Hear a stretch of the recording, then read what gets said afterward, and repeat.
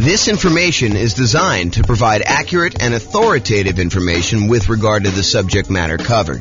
It is offered with the understanding that the presenters are not engaged in rendering legal, accounting, or other professional services. If legal advice or other expert advice is required, the services of a competent professional should be sought. Welcome to the Baton Rouge Real Estate Investing and Real Estate Financial Planning Podcast. Learn all about investing in real estate in Baton Rouge, Louisiana, with a combination of real estate financial planning and modeling with numbers specific to Baton Rouge, plus syndicated, more generalized recordings of live and pre-recorded real estate investing classes. Not all of them specific to Baton Rouge. Be sure to stay tuned after the podcast for a message from our sponsors. All right. Good evening and welcome, everyone. I'm James Orr. Tonight we're doing an intro to buy and hold real estate deal analysis. That's what the class is we're doing here. So this is based on a class we taught about a year ago. And actually, I think Steve was the basis for a lot of the content in this particular class. It's the same structure that we had when we did that one for how deals differ, except I updated it with the new spreadsheet and did some new things for it. So it's been about a year or so since we did that. I think it was back in like June almost, right? I think that we did it. So that's what you're going to get tonight. Last time we did this, it went over 2 hours. So I'm going to try to go really fast, but if you have questions, do let me know. And I do move pretty quickly. So there you go. You can download a copy of the spreadsheet on realestatefinancialplanner.com/spreadsheet. This is the brand new version that you guys all have a handout on. I will get the new version up tomorrow. I didn't want to post it until the class. So you'll have a copy right here to be able to see it. And then tomorrow, when you go to that website, it should download the new link, probably later in the day in case I sleep in. All right.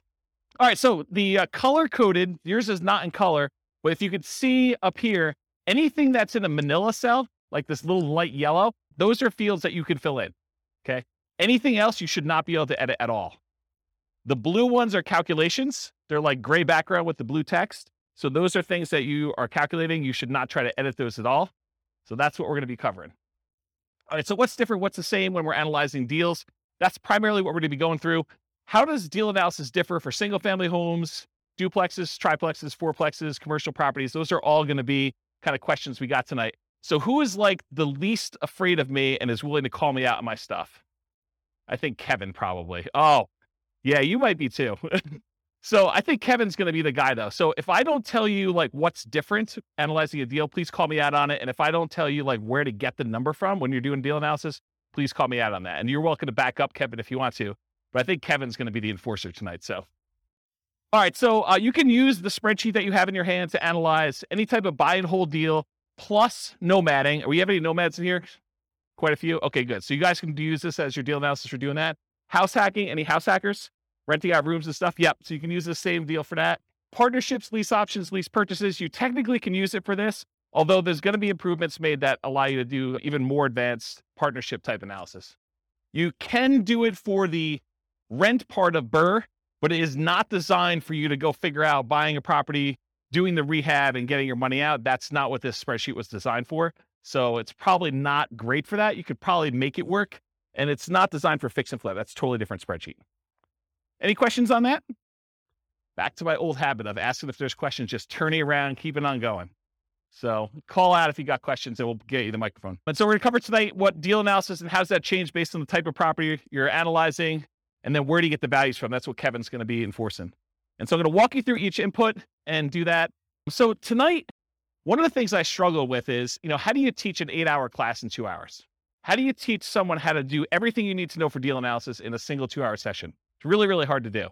So what I decided to do is help you with just straight up how the spreadsheet works, what you're going to enter, where you get the numbers from. But what I didn't decide to go into, which we have a 2-hour class on by itself, is what makes a deal for you. So that's more like establishing your buying criteria. Like, how do you determine when you put the numbers in there, should I buy this or not? So there's a 2-hour class on that already. I'll probably reteach it at some point in the future.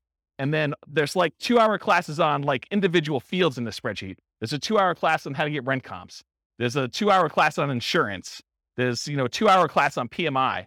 So there's no way I can teach you 2 hours of PMI, 2 hours of insurance, 2 hours of rent comps, 2 hours of, all these different things in one night. So tonight's going to be sort of like how to use a spreadsheet, how to do deal analysis, And then I'm going to ask you at the end to go do deal analysis for yourself. Go do 100 deal analysis examples so that you get good. And then you'll determine, hey, what is a deal in my marketplace for me? Like if I'm looking at 100 properties, what is it going to be that's going to be a good deal? And what's not going to be a good deal? Okay, so that's what's going on there. All right, so follow along in your spreadsheet. And my intention of giving you the big version of the spreadsheet, not just giving you a small one, is for you to take notes right on this. So go ahead and write notes. Anything that you think is important for you, go ahead and do that. The second handout you have is all of the overrides. You're not really going to do anything with this tonight. You might make one note or two, but it's really just for you to know that there's a reference for it. There's a whole separate tab, which I'll show you where it is. Okay. The primary thing you're going to take notes on is that big one. And if you need to turn the other sheet over on the back or make some notes, you can do that too. Okay. So let's go over like what you're looking at so you know what's happening with the spreadsheet. So section 1, everyone see it on theirs? Everyone know we're looking at that big sheet? Section 1's all your inputs. And my intention of making this spreadsheet the way it is simplify the number of inputs you need and don't clutter the spreadsheet with a whole bunch of extraneous data that you don't need, right? But you guys may have seen other spreadsheets, used other spreadsheets, and you may have been like, what number do I look at to determine if this is a deal? Or like, why are all these extra numbers here? Do I ever use those? And until you've used it 100 times and realize, hey, look, I'm only looking at a few numbers on here, it's all extraneous. So what I did is I said, if they're all extraneous, why do we even put them on there? Why don't we just hide them onto like another page of the spreadsheet? And so that's what the intention was. So all of the stuff that's going to be on here tonight is going to be really simplified right here. And then all the stuff you need to make decisions is over here on the right. And if you need to drill down, you have the ability to do that in the other tab, but you don't have to. Does that make sense? Does anyone use the new spreadsheet a bit? Yeah. Is it better for that? Is it like easier to use, kind of like once you get used to it? Yeah. So Andrew says, yep. Okay, so inputs, number 1, that whole section is going to be your inputs. Number 2, that big green button on there, it's not green on your sheet, it's black and white, but the big green button, that's if you take your deal. Once you've got to analyze, if you want to export it right to Real Estate Financial Planner in order to do additional portfolio analysis type stuff on there, it's a one-click export. I got tired of copying stuff from my spreadsheet to the Real Estate Financial Planner software, so I fixed it. I wrote the spreadsheet so that all of the fields line up with a Real Estate Financial Planner. And you can just do one button, it clicks over and copies it to your own account. Okay? The number 3 part is like the professional information of whoever gave you the spreadsheet. I'm going to be licensing out the spreadsheet to other real estate agents and lenders and people in other markets, and they'll be able to put their own information in there for a fee. So right now it's got my contact information on there. And then number 4, it doesn't show up in your sheet, but it's the different tabs on Excel. So if you're in Excel, there's an inputs and dashboard tab. That's this page. And if you click on the overrides, that's going to be that second handout I gave you of 3 pages. That's where all the extra stuff is, in case you didn't know. All right. And by the way, it's been a long time since I've done live classes, and I've not said this a lot. If you have questions, interrupt me, because I'm just going to keep going. Yeah, Rob.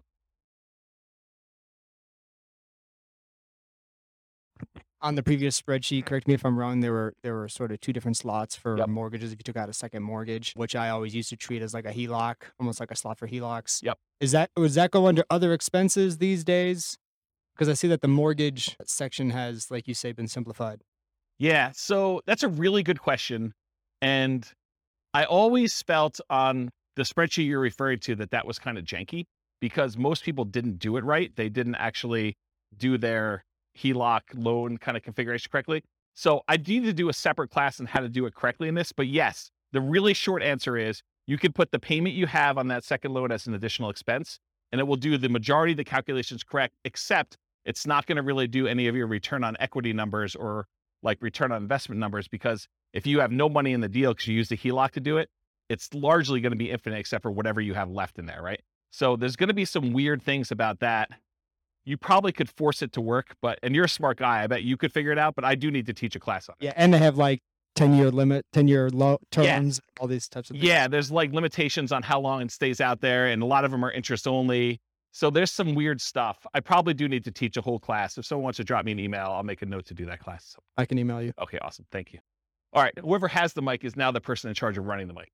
Okay, so that was section 4 for the overrides, which I covered there. And then 5, 6, 7, 8, 9, 10, 11, 12, 13, we're going to cover those on separate slides, but those are all the fields for making decisions. That's all like the output. Once you enter your numbers in section 1, it does all the calculation. It updates all these charts for you. So all you need to do is look at these charts and decide, Is this a deal for me or is it not a deal for me? Should I pass on it? Okay. So I'll go into these in detail, but they're all listed here if you want to see it. But basically, I'm going to do a separate slide for each of them and I'll go into detail about it. Any questions? Am I going too fast? Because I know I have a lot of ground to make up. Nope. Good. You can. I'd just leave it on if I were you. Just don't be whispering crazy things on there, lest you hear it forever on the microphone. Yeah, exactly. Okay. So the question we get a lot is, hey, the spreadsheet is locked. Can you unlock it for me? The answer is no. Okay. Everything that you need to do is unlocked. All of the fields you need to edit are Manila. If it's not Manila, you don't need to edit it. It's like a calculation.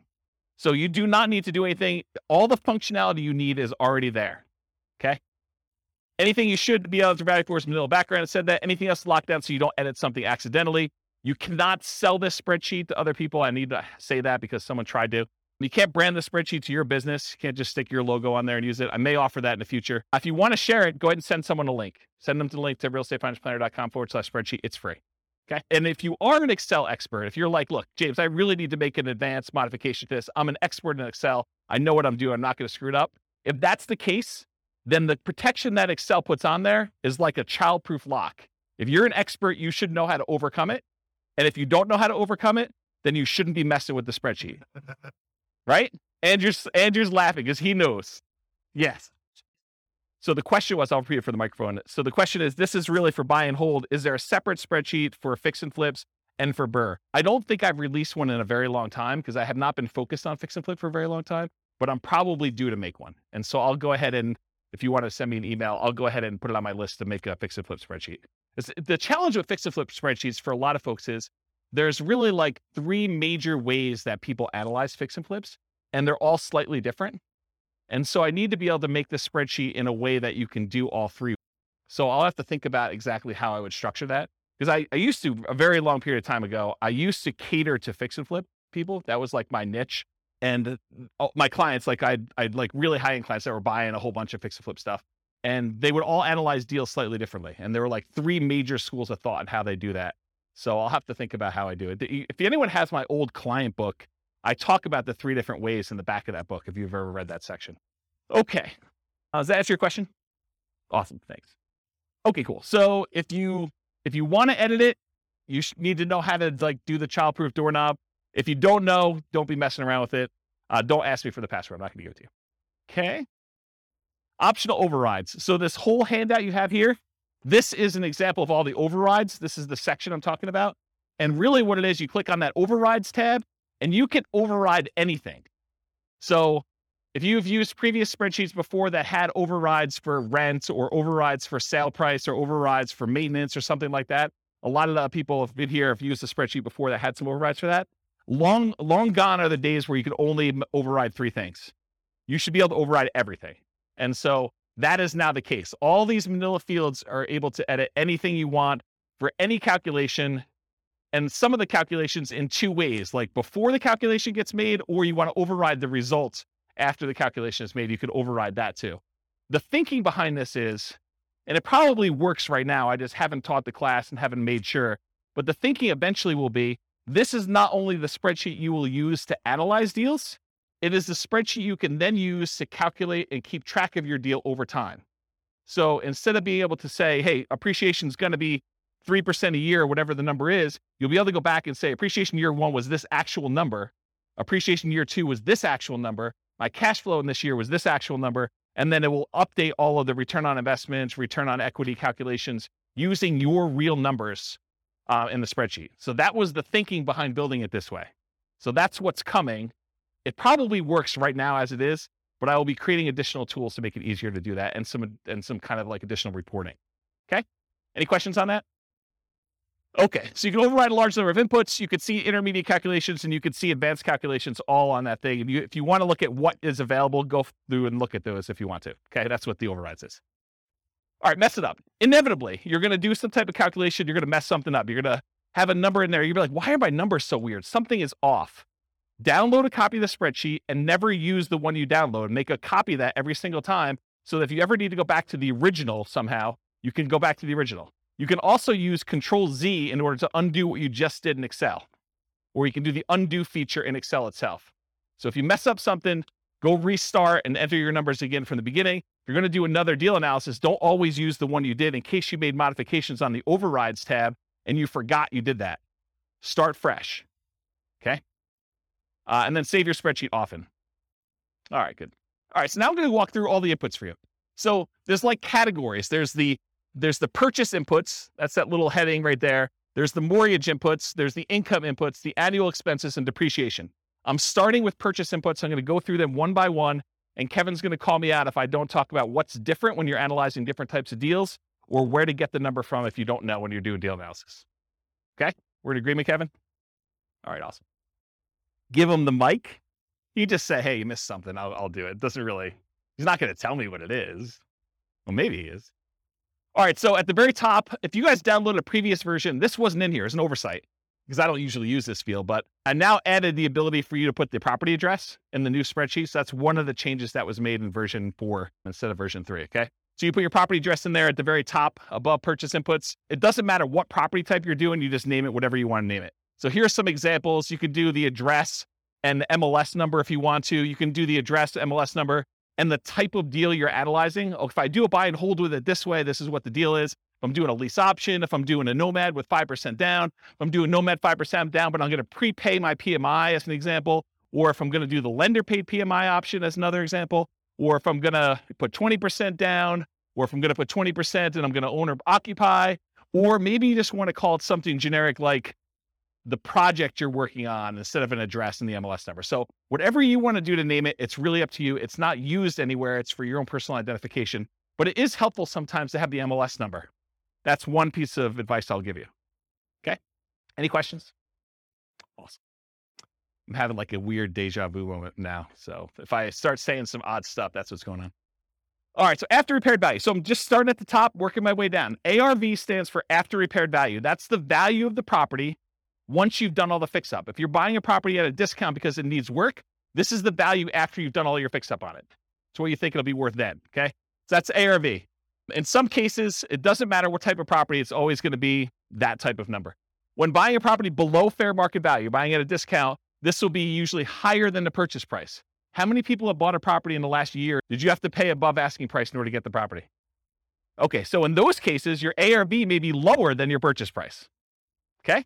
And then you'll probably have negative returns for appreciation that year while you're waiting for it to catch up.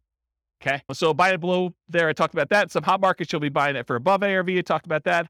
Sometimes in this field, instead of just entering a number, especially with like new construction, I will sometimes use it as a formula. So in Excel, I'll say equals 450,000 plus 10,000 for the backyard, plus $12,000 for a fence, plus $3,000 for the appliance package. And so I'll just add up what all the values are instead of just putting in the total of being whatever it is, 500,000 after everything. Does that make sense? Because then I can go look back and say, why is it so much more than what I thought it was? What did I add in there? And I can look at them all individually. Cool? All right. So purchase price, this is the same regardless of whatever type property you're doing. When buying in the MLS, it's very common to have the purchase price equal the ARV. That is probably the most common situation. However, in our market right now, it's crazy. But, markets go in cycles. And, next year, 5 years from now, we may be able to buy properties at a discount. We may be, a little bit overpriced, and then people are doing stuff and you come in under asking price in order to get your offer accepted. Who knows, right? Everything changes. So right now, though, it's pretty common to be above, but it's pretty typical over a very long period of time for them to be equal. Sometimes I'll even put in as a default that these fields equal each other. So I only have to edit one and it will just automatically update it for me. And that saves me a little bit of time, very little time, but it does save a little bit of time. If you're a real estate broker, any real estate agents in the room besides Steve? So if you are too? Okay, great. So if you're doing real estate and you're buying it and your real estate license, you can actually put in your purchase price, if you're taking your commission as a discount, you can do 0.97 times whatever the price was in order to do that calculation. So you can actually do the calculation in there in order to figure it out for yourself instead of having to do that. But all real estate agents can multiply by 3%. It's like a God-given gift for a real estate agent to know how to do that. All right. Any questions on that? Sweet. Seller concessions. So a seller concession is when a seller gives you money to help cover some of your closing costs to buy the house. To be 100% clear, you cannot have a seller give you any of your down payment. You always need your down payment, but seller concessions can cover closing costs. They can cover things like buying down the interest rate on your loan. They can cover some prepaids. but they can't actually give you part of your down payment. So if you need 5% down or you need 10% down, you always need that amount. You can't use seller concessions to overcome that. All right, so seller concessions, that's that field right there. You enter in the dollar amount you've negotiated with the seller. You do this at the time of contract. So when you're negotiating the deal, you do it then. You don't usually do it afterward because you don't usually negotiate afterward, with the exception of if you're negotiating as part of an inspection or a appraisal. Sometimes you can negotiate and get the seller to give you seller concessions instead of adjusting the price. You put in the dollar amounts that you negotiated, and then we put in the percent. Why do we put in the percent? Why do we calculate the percent? You'll notice some of these, I do a calculation for percent. A lot of them I don't care. Why is percent important here? Because loans limit how much you can get in seller concessions. They may say you can only have a maximum of 2% in seller concessions on a certain loan type. And so I want to show you what that value is so that you can see if you're over it. You talk to your lender to find out where you get that information from. Often you'd raise your offer price to include seller concessions to rules and some closing costs for the loan. And the reason you might do this is because it can improve your cash-on-cash return on investment. But the idea is, let's say you're trying to buy a $400,000 property. You could go to the seller and say, look, Mr. Seller, I know you've got this property listed for $400,000. I will offer you $405,000, but I need $5,000 back to cover some of my closing costs. So you're voluntarily paying them $405,000, $5,000 above their asking price, but you're asking for that back. So they're netting $400,000, the same amount they originally had on there. Does that make sense? Okay. So you would do that to improve your cash-on-cash return on investment. When you do your deal analysis, do it both ways and see what I mean. Go ahead and do it where you pay $400,000 and that you've got to come out of pocket for $5,000 for your own closing costs, or do it where you offer them $405,000 and you actually have $5,000 in seller concessions, and see how that impacts your returns. See for yourself. Okay. The property must still appraise. You can't say, hey, listen, I'll give you $405,000 and the property's only going to appraise for $400,000, because it doesn't matter. The seller's going to come back to you and say, look, didn't appraise. We were going to try to get you $5,000 in seller concessions. It's not going to go through. We're going to take some of those back. And maybe all of it, maybe more than all of it if it doesn't appraise for $400,000, or it may be a partial amount. They may only say, look, it only appraised for $402,000. So I'll give you $2,000 in seller concessions. We'll adjust the price down to $402,000. Okay. This is all part of your negotiation. If you're buying all cash, seller concessions don't matter.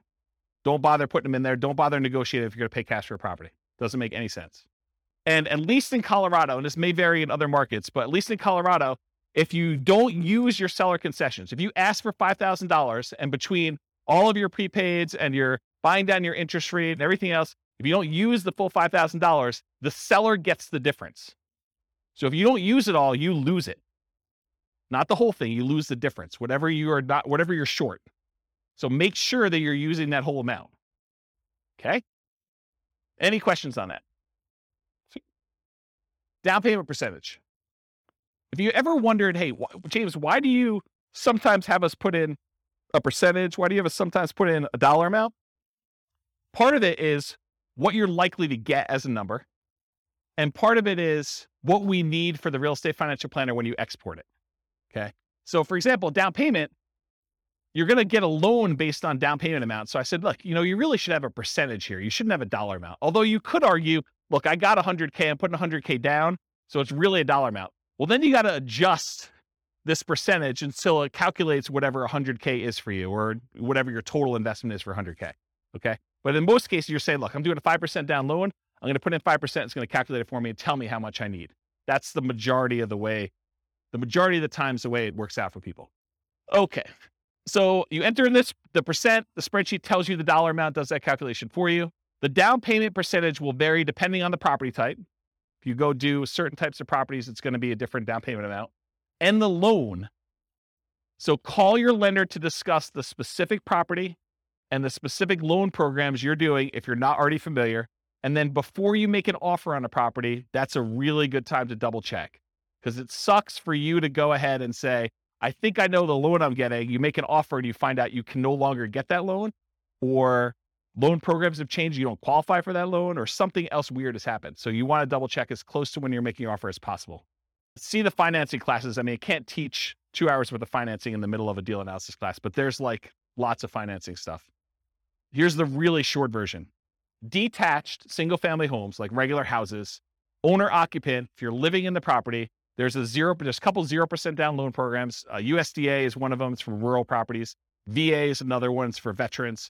And then I heard a couple banks had some 0% down owner occupant programs. 3% down is a conventional loan program you can do. You can buy a house with 3% down conventional. 3.5% down is the FHA. 5% down is conventional, and you could do more than that. You could do 6%, you could do 7%, you could do 10%, you could do 15%, you could do 20%. Once you get above 20%, you no longer have private mortgage insurance. So that's kind of a key thing. Although I wouldn't be afraid of PMI in most cases. So typically 20% or more to avoid private mortgage insurance. If you're doing non-owner occupant, if you're buying this property as an investment, typically the lowest you can do for a down payment where you're not going to be living in the property is 15% down, and that will have PMI. Then usually you do 20% down to have no PMI as a non-owner occupant as an investor, and 25% is another common one where you get usually a pretty significant benefit in interest rate. Okay? Condos and townhomes, it's similar to detached single-family homes. If it's non-warrantable, it may be more. Duplexes, triplexes, and fourplexes, you could do owner-occupant with those. You have to move into one of the units, and you could do either the 0% down VA loan for that. So you can move into a duplex, triplex, or a fourplex if you live in one of the units, and you can do nothing down. That's the VA loan, the only one you can do for that. Or 3.5% down FHA. Okay, so that's the two most common ones for doing owner-occupant in the multifamilies. So if you're doing house hacking and you want to move into a duplex, triplex, or fourplex, if you could find one where the numbers make sense, then that's typically. And then for non-owner occupant, it's typically 25% down for this. Okay. 5 units, these are usually considered commercial properties. Owner occupant loans are usually not available. You can move into one of the units and get some type of owner occupant financing with there. So once you get the 5 units and above, that VA or FHA loan is usually not an option for you. Non-owner occupant, typically commercial financing with at least 20% down. It's often variable interest rates. So you're risking the interest rate market as it moves. Sometimes it'll be, fixed for 5 years and adjust, and fixed for another 5 years and adjust, and fixed for another 5 years and adjust. But it's variable in some form. It's not fixed for 30 years. And a lot of times they will have balloon payments, meaning that you may be making payments as if it's a 30-year amortizing loan, but you get a balloon at 15 years or 20 years where you have to pay the whole thing, the whole balance that remains at the 15-year point. And a lot of times the amortization periods are less than 30 years. The amortization period means over what period of time does a loan get paid off? So a lot of times when you do traditional financing, VA, FHA, conventional, it's usually a 30-year payoff period. These tend to be less than that, which means your payment's going to be significantly higher, which means the deal needs to be much better, or you need to put a lot more down in order to have a cash flow. Okay. Any questions on down payment? All right, there's a couple more slides on down payment. So down payment for nomads and house hackers. So for nomads and house hackers, we typically suggest you analyze the deal as if you were buying it with 20% down. Why? Why would I tell you, hey, look, I know you're doing 5% down or 3.5% down. Why would I tell you should analyze this as though you're putting 20% down? Anyone know? Yeah, so Steve just hit it on the head. So basically, you want to look at it, if I were buying this property as an investment, because it's going to be a property that you probably are converting to investment after some period of time. So we want to look at it and say, would I buy this as an investment property? And we do that by looking at 20% down. If I were going to do this with 20% down, does it make sense as an investment? But we're choosing not to invest 20% down when we're doing these house hacking nomads. A lot of times we're putting 5% down or 3.5% down. So what you do is you analyze it as if you put 20% down. Then you go back in the spreadsheet and you look at that and you say, okay, 20%, yep, okay, it looks like I might consider this an investment. Then you go back and you say, okay, now I'm putting 5% down. And sometimes you get a better interest rate by doing owner occupant most of the time. So you're going to change the interest rate too, and you're going to reanalyze the deal with the 5% down, and you're going to look at it. In a lot of cases, you're going to have negative cash flow. So if you bought it with 20% down, maybe you have slightly positive cash flow. With the way the prices have been going up very recently, because we've been seeing this massive increase in prices, and interest rates have gone like crazy the last 3 months. A lot of these properties with 20% down are not going to have positive cash flow. So if you look at it though, and now you do it with a 5% down, you're probably going to have even more negative cash flow, or negative cash flow if you didn't before. Now you got to say to yourself, okay, and if I don't have to put up an extra 15% down, if you're buying a $400,000 property, put 5% down, that's $20K if my math is correct, instead of having to put up $80,000. So instead of having to put up $60,000 more, am I okay with $200 a month negative cash flow? And you need to make that decision for yourself. That's why we do the 20% down first. You analyze it to see if it makes sense as a regular investment. Then you go and you switch it over to 3.5% or 5%. You say, can I stomach and can I afford the negative cash flow on this property? I'm basically financing, I'm using that in quotes, the rest of my down payment over time. instead of having to come up with that extra $60,000, I'm saying, can I afford $200 a month for the next few years until rents increase and I no longer have negative cash flow? Does that make sense to everybody? It's kind of an important point. Okay. So once you're done analyzing with 20%, reduce the down payment to your owner-occupant down payment, whatever that's 0, 3, 3.5%, 5%, and change the interest rate if you're doing that, if you're getting an owner-occupant rate. And often this will result in negative cash flow. You're financing the rest of your down payment. Do you have positive cash flow if you put 20% down? That's usually what you'd use to make your decision to buy this an investment. And then how long will it take for the negative cash flow to equal your missing down payment? So if you're doing, I don't have to put up $60,000, but it's going to be negative $200 a month. How many months could you go before you got to that $60,000 that you had to put down that you didn't? I like to look at that number and say a long time. Okay. And then are you okay with this negative cash flow? And then I usually throw in the curveball because you get tax benefits of owning rental properties. Are you okay with the negative cash flow plus the tax benefits you get by owning the rental property, which is called cash flow from depreciation? That's calculating the tax benefits you get times whatever your tax rate is and how much cash you'll get back on your tax return or less you can pay in on your taxes if you're taking your normal exemptions from your paycheck. And if those two combined, you're okay with that, then you can make your decision whether you want to move forward or not. So when we add regular cash flow plus cash flow from depreciation, the regular cash flow you have plus the tax benefits of owning the rental property, when we combine those together, we call that true cash flow. So whenever you see a reference to true cash flow on this spreadsheet, that's what we're talking about. And I'll jump ahead here because you guys have the handouts in front of you. But this first box where it has like these three things, this first box here, if you ever want to see it, that shows you your cash flow. It shows you your cash flow from depreciation. And then it adds them together for you in that third bar and shows you what your true cash flow is. So this is a really easy decision for you to say, this is my cash flow. This is my cash flow from depreciation. And this is both of them combined. And you could see they're split column charts to show you which one is which. It's just visually adding them as a sum. Does that make sense? Okay. That's why it's done that way. And I talked about this. Okay. Down payments. There are some really unusual situations. I just want to bring them up to your attention in case you're doing some crazy stuff. If you're buying property subject to or getting really creative, there is a chance you could have negative down payment percentage where let's say the seller overfinanced their property. They took out money in a cash out refinance. And now you're about to buy that property subject to where you're making payments on their existing loan. And they may be giving you money in order to come in there and take over that debt. They're going to give you part of that cash out refinance that they got in order for you to take the deal. In that case, you could have negative down payment. It's really rare, but I just wanted to bring that to your attention. I didn't going to dwell on it. Okay. All right, closing cost percentage. You enter the percentage. The spreadsheet tells you the dollar amount. It's typically the same regardless of property type, although the amount can vary a little bit. The amount of closing costs tends to increase with the loan type and the purchase price. The more expensive the property you're buying, the more expensive closing costs tend to be. So when you're calculating what your closing costs are, you do your share of the title insurance because a lot of times the seller has their policy that they're providing for you. And then you have your share, especially if you're getting a loan on title insurance. So you want to figure out what your share of the title insurance is and the fee if you're hiring the title company in order to do the closing. Sometimes it's split. It's negotiating the contract, but sometimes it's split between buyer and seller. Sometimes the seller's paying for it. Sometimes the buyer's paying for it. Or if the attorneys charge you to do that. Any upfront private mortgage insurance premiums, if you're going to do a prepaid one-time upfront PMI payment, you put that in there. That's where you're putting less than 20% down.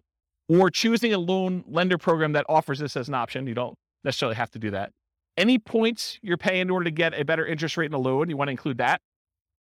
In some cases, you choose to take a higher interest rate and have the lender credit you back some money so that you have lower closing costs. So you call the lender and the lender says, hey, look, for a par rate, I'm not going to get into details, go watch the financing classes, but for a par rate, it's, 5%. You say, well, what if I wanted to buy down the interest rate? Well, for $3,000, you could buy it down to 4.875. Okay. Can I go the other way? If I took 5.125 voluntarily, if I took a higher interest rate than what you're quoting me, what would happen then? Well, we would give you $3,000 then. Now I need to come to closing with $3,000 less because you voluntarily took a slightly higher interest rate. Does that make sense, everybody? Okay. So you can get points, you can pay points to have the rate go down, or you can get credited points in order to have a higher rate voluntarily. Cost of your appraisal. A lot of times your appraisal is not going to show up on your closing statement, because a lot of times you're going to pay the lender outside of closing. You're going to give them your credit card and they're going to charge you $900 or whatever appraisals are going for now in order to have your appraisal done.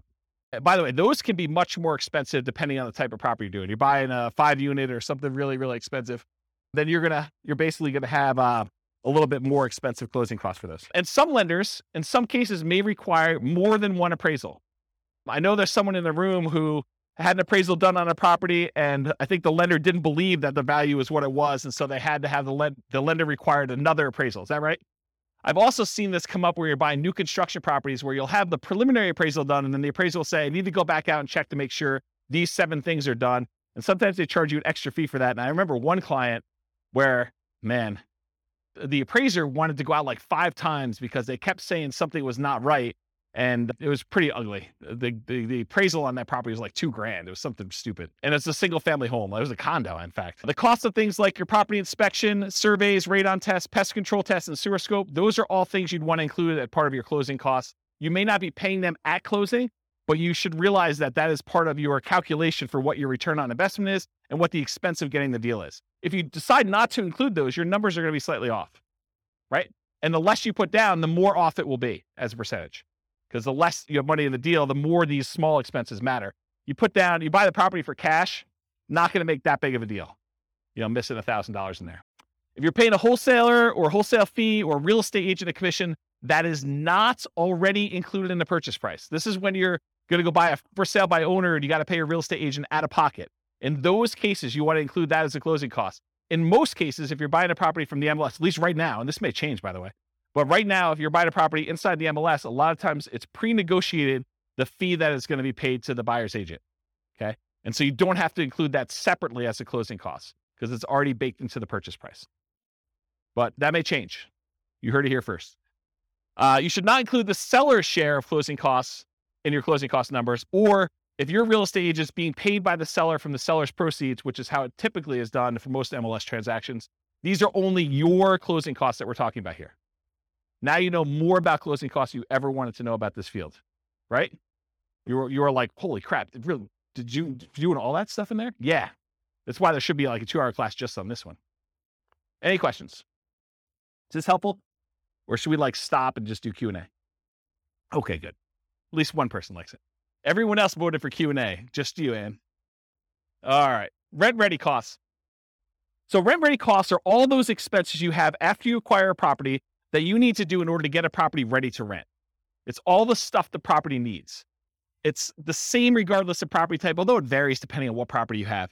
So really, this is like you go and you have your inspection done and the inspector lists, 14 things that need to be done to your property. They're not worth negotiating over with the seller because you really want the deal and you're not going to get nitpicky. Maybe you said to the seller you were not going to, give them a list of things. That goose is on top of that roof. That's crazy.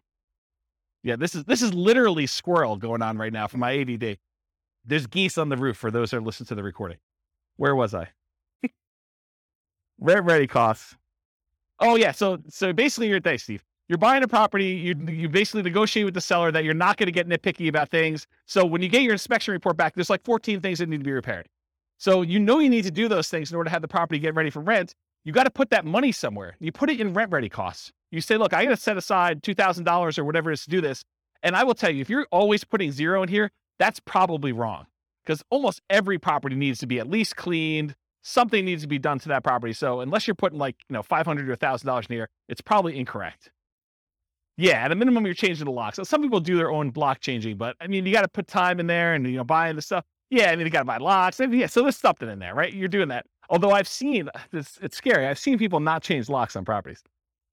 Yeah, you have to call locksmith to get it done. Okay, so that's really what it is. If you have any imminent repairs or immediate things, you put it in there. Cost of materials and labors, others, and your own labor. So not just hiring someone, but your labor to do this. Any upgrades for new construction you're not rolling in. So if you're buying a new construction property and you can't roll in blinds or you're not going to roll in landscaping or backyard fence, this is where you put those numbers.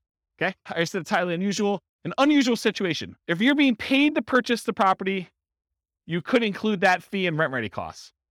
So if you're thinking about, the subject to example, you could put it in there as another way of doing it. Okay, now let me talk about this weird one. So imagine for a minute, you're analyzing a deal and you're buying a single family home and it's got a tenant in there. And the tenant is someone who's lived in the property for 15 years And the reason they've lived there for 15 years is because the previous landlord always had a soft spot in their heart and they never raised the rent in 15 years. So for a $500,000 house you're buying, you're paying you $600 a month in rent. Okay. And that's problematic, right? So what do you do with that? When you analyze a deal and you put in $600, it doesn't look like a deal. So we're typically not doing deal analysis where you put in $600 a month for rent because it looks like a non-deal. Instead, what we're going to do is we're going to put in what the fair market rent is that you could get if this property was not rented to the $600 a month person. Okay. Then what you're going to do is you're going to say, okay, there's 7 months left on their lease. So I have 7 months of this below market rent that I've got to stomach. So really, let's say rent is $2,000 a month. So really you're $1,400 a month shy for 7 more months before you can turn this property over and get market rent. So what you should do in rent ready costs is you should take $1,400, the amount that you're short, multiply by the number of months left in their lease, because you're not going to renew their lease at $600. They're going to move out at the end. And now you're going to rent the property for fair market value. So you do $1,400 times 7 months, and that gets put into your rent ready costs. Because what you're doing by doing this, you're saying, look, I'm not going to do this below market rent and see my cash on cash there. What I'm going to do is I'm going to say, I'm going to set aside this amount of money, $1,400 times 7 months, and I'm going to have that sitting in a separate account. I'm going to consider it part of my initial investment in order to acquire the property. It's a cost for me to get into this deal. It's a one-time expense that happens because the property is under rented. And you're going to use that because then that becomes part of your denominator when you calculate your return forever, because it was originally an expense that you had when you acquired the deal. Does everyone understand why I did it that way? Okay, so that's what I'm talking about here. Dealing with properties that are already rented. Figure out how much above or below fair market rent your rents are and use the difference for the duration of lease. Now, this can happen the other way too. You could find a property where it's being rented for above what you think you can get. They hit a home run. Someone really wanted that property and they paid $300 more than that. So you could say, hey, look, I got this $300 premium on this property, and you can give yourself that as kind of like a reverse credit. Okay. All right. Any questions on rent ready costs? Sweet. All right. Total invested. So it sums up the amount for your seller concessions, the down payment, the closing costs, and the rent ready costs, and gives you a total amount invested. Some of those are negatives, right? Your seller concessions is a credit to you. So that's what total invested does. It's a calculation for you. You don't need to do it. All right. Next section, mortgage. So this is where I am. Following along on the spreadsheet. Go ahead and make notes wherever you want to. I'm on the mortgage section. The mortgage amount is calculated. It's done automatically. It doesn't change based on the type of property. The mortgage amount is automatically calculated for you. It's based on the purchase price and the down payment. Easy. Mortgage interest rate. Where do we get this from? The lender. Do you go to a website and look it up? How many people go to a website to look up what their mortgage rate will be? Yeah, ballpark. That's the problem, though. It's like, what do? You're off by a quarter of a point or an eighth of a point. That's problematic, right? That can oftentimes make the difference whether you're buying it or not.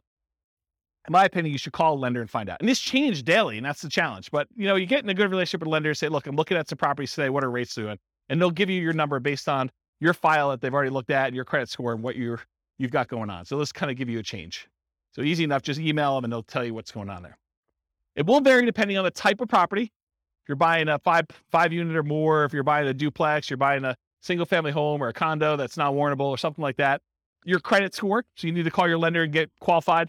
The loan type, if you're doing FHA or VA or conventional or whatever it is, and whether you're an owner occupant or an investor. So whether you're going to live in the property or you're going to buy it and not move in, that can affect your rate. You can do this, but the spreadsheet's not well suited for modeling changes in variable rate loans. So you could go in there and say, I'm buying this property and it can become variable in year 4 and it could be within this range, and just rerun it a whole bunch of times and have it be formulaic, but I don't recommend it. If anything, go ahead and put in your worst case to see how it would perform if you had to. Or better yet, don't get variable rate loans. That's probably the best answer. All right, so I think I talked about that. Any questions on mortgage interest rate? You haven't called me out at all. Am I doing that good, or are you just sleeping? Okay, good. That's good enough. Loan term. So this is based on the loan you choose and can vary significantly. The overwhelming majority of the loans you're probably going to get if you're doing buy and holds with conventional financing, house hacking, or nomading is probably going to be a 30-year fixed rate loan. Okay, those are the loans we usually recommend. So in most cases, it's going to be 360 months for this field. If you're doing a 15-year loan, it's 180 months. You can use the formula here and say 12 times whatever number of years you're doing, but for most of you, it's going to be 360. You're just never going to adjust it. And it might be difficult to find 30-year financing for 5+ units, which we talked about before. but you're not going to be able to go ahead and get 30-year financing for buying like, a 12-unit apartment building. It's really, really hard to do. Any questions on this? All right, private mortgage insurance. There's a whole 2-hour class on this, so I'm going to give you the really short version. It's not usually used for 5+ units, any type of commercial buildings, because in those cases, you're usually putting at least 20% down. A lot of times even more than that. It's used when you put less than 20% down on a property. There's an entire class on it. Call your lender for your exact number. You can't go look online and say, what's my PMI going to be? Because it actually depends on how many people are on the loan, what your credit scores are, loan to value, type of property. There's a whole bunch of things that go into it, and which company they're using. Certain lenders are required to use one company or pick from 3, and other lenders may be using totally different ones. And so you're not, honestly, when you're shopping for a lender, one of the things you've got to include in that, especially if you're doing Nomad and you're only putting 5% down, is what the PMI is from that particular lender and how that works in your favor or against you. Okay.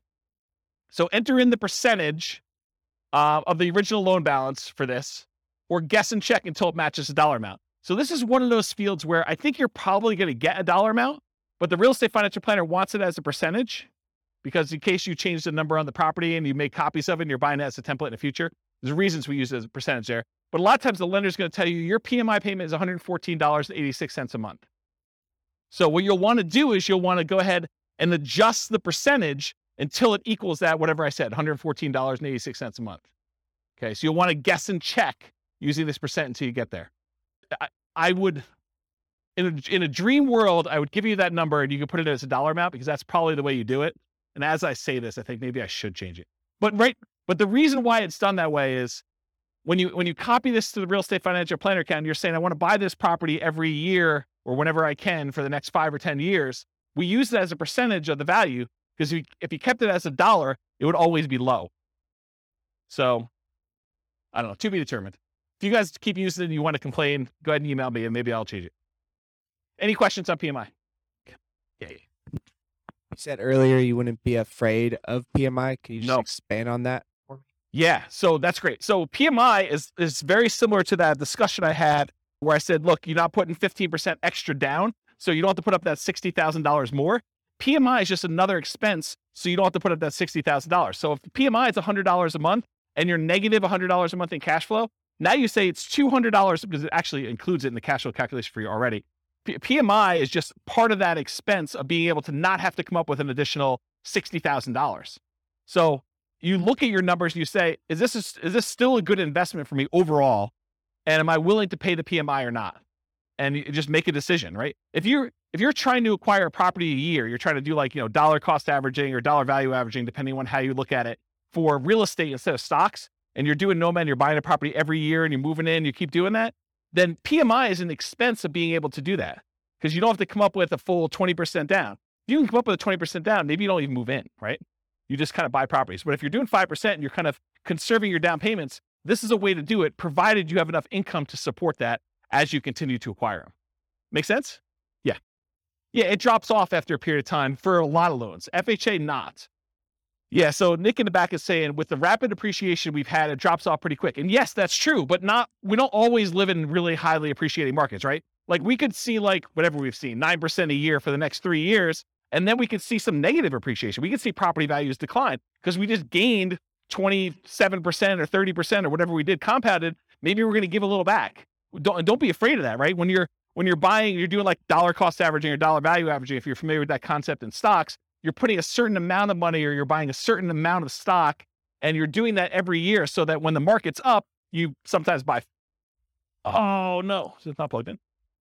Oh, so I was saying when you're dollar cost averaging, dollar value averaging, you're doing the stocks, when the stock market is up, you buy fewer shares for the same dollar amount you're invested.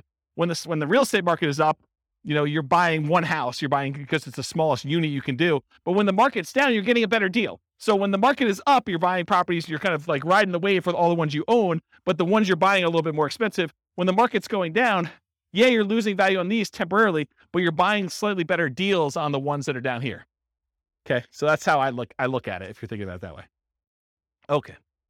All right, so the next field is, when do you drop private mortgage insurance at what loan to value? And so, as Nick said, a lot of lenders say once you get to 80% loan to value, they will drop the PMI payment off.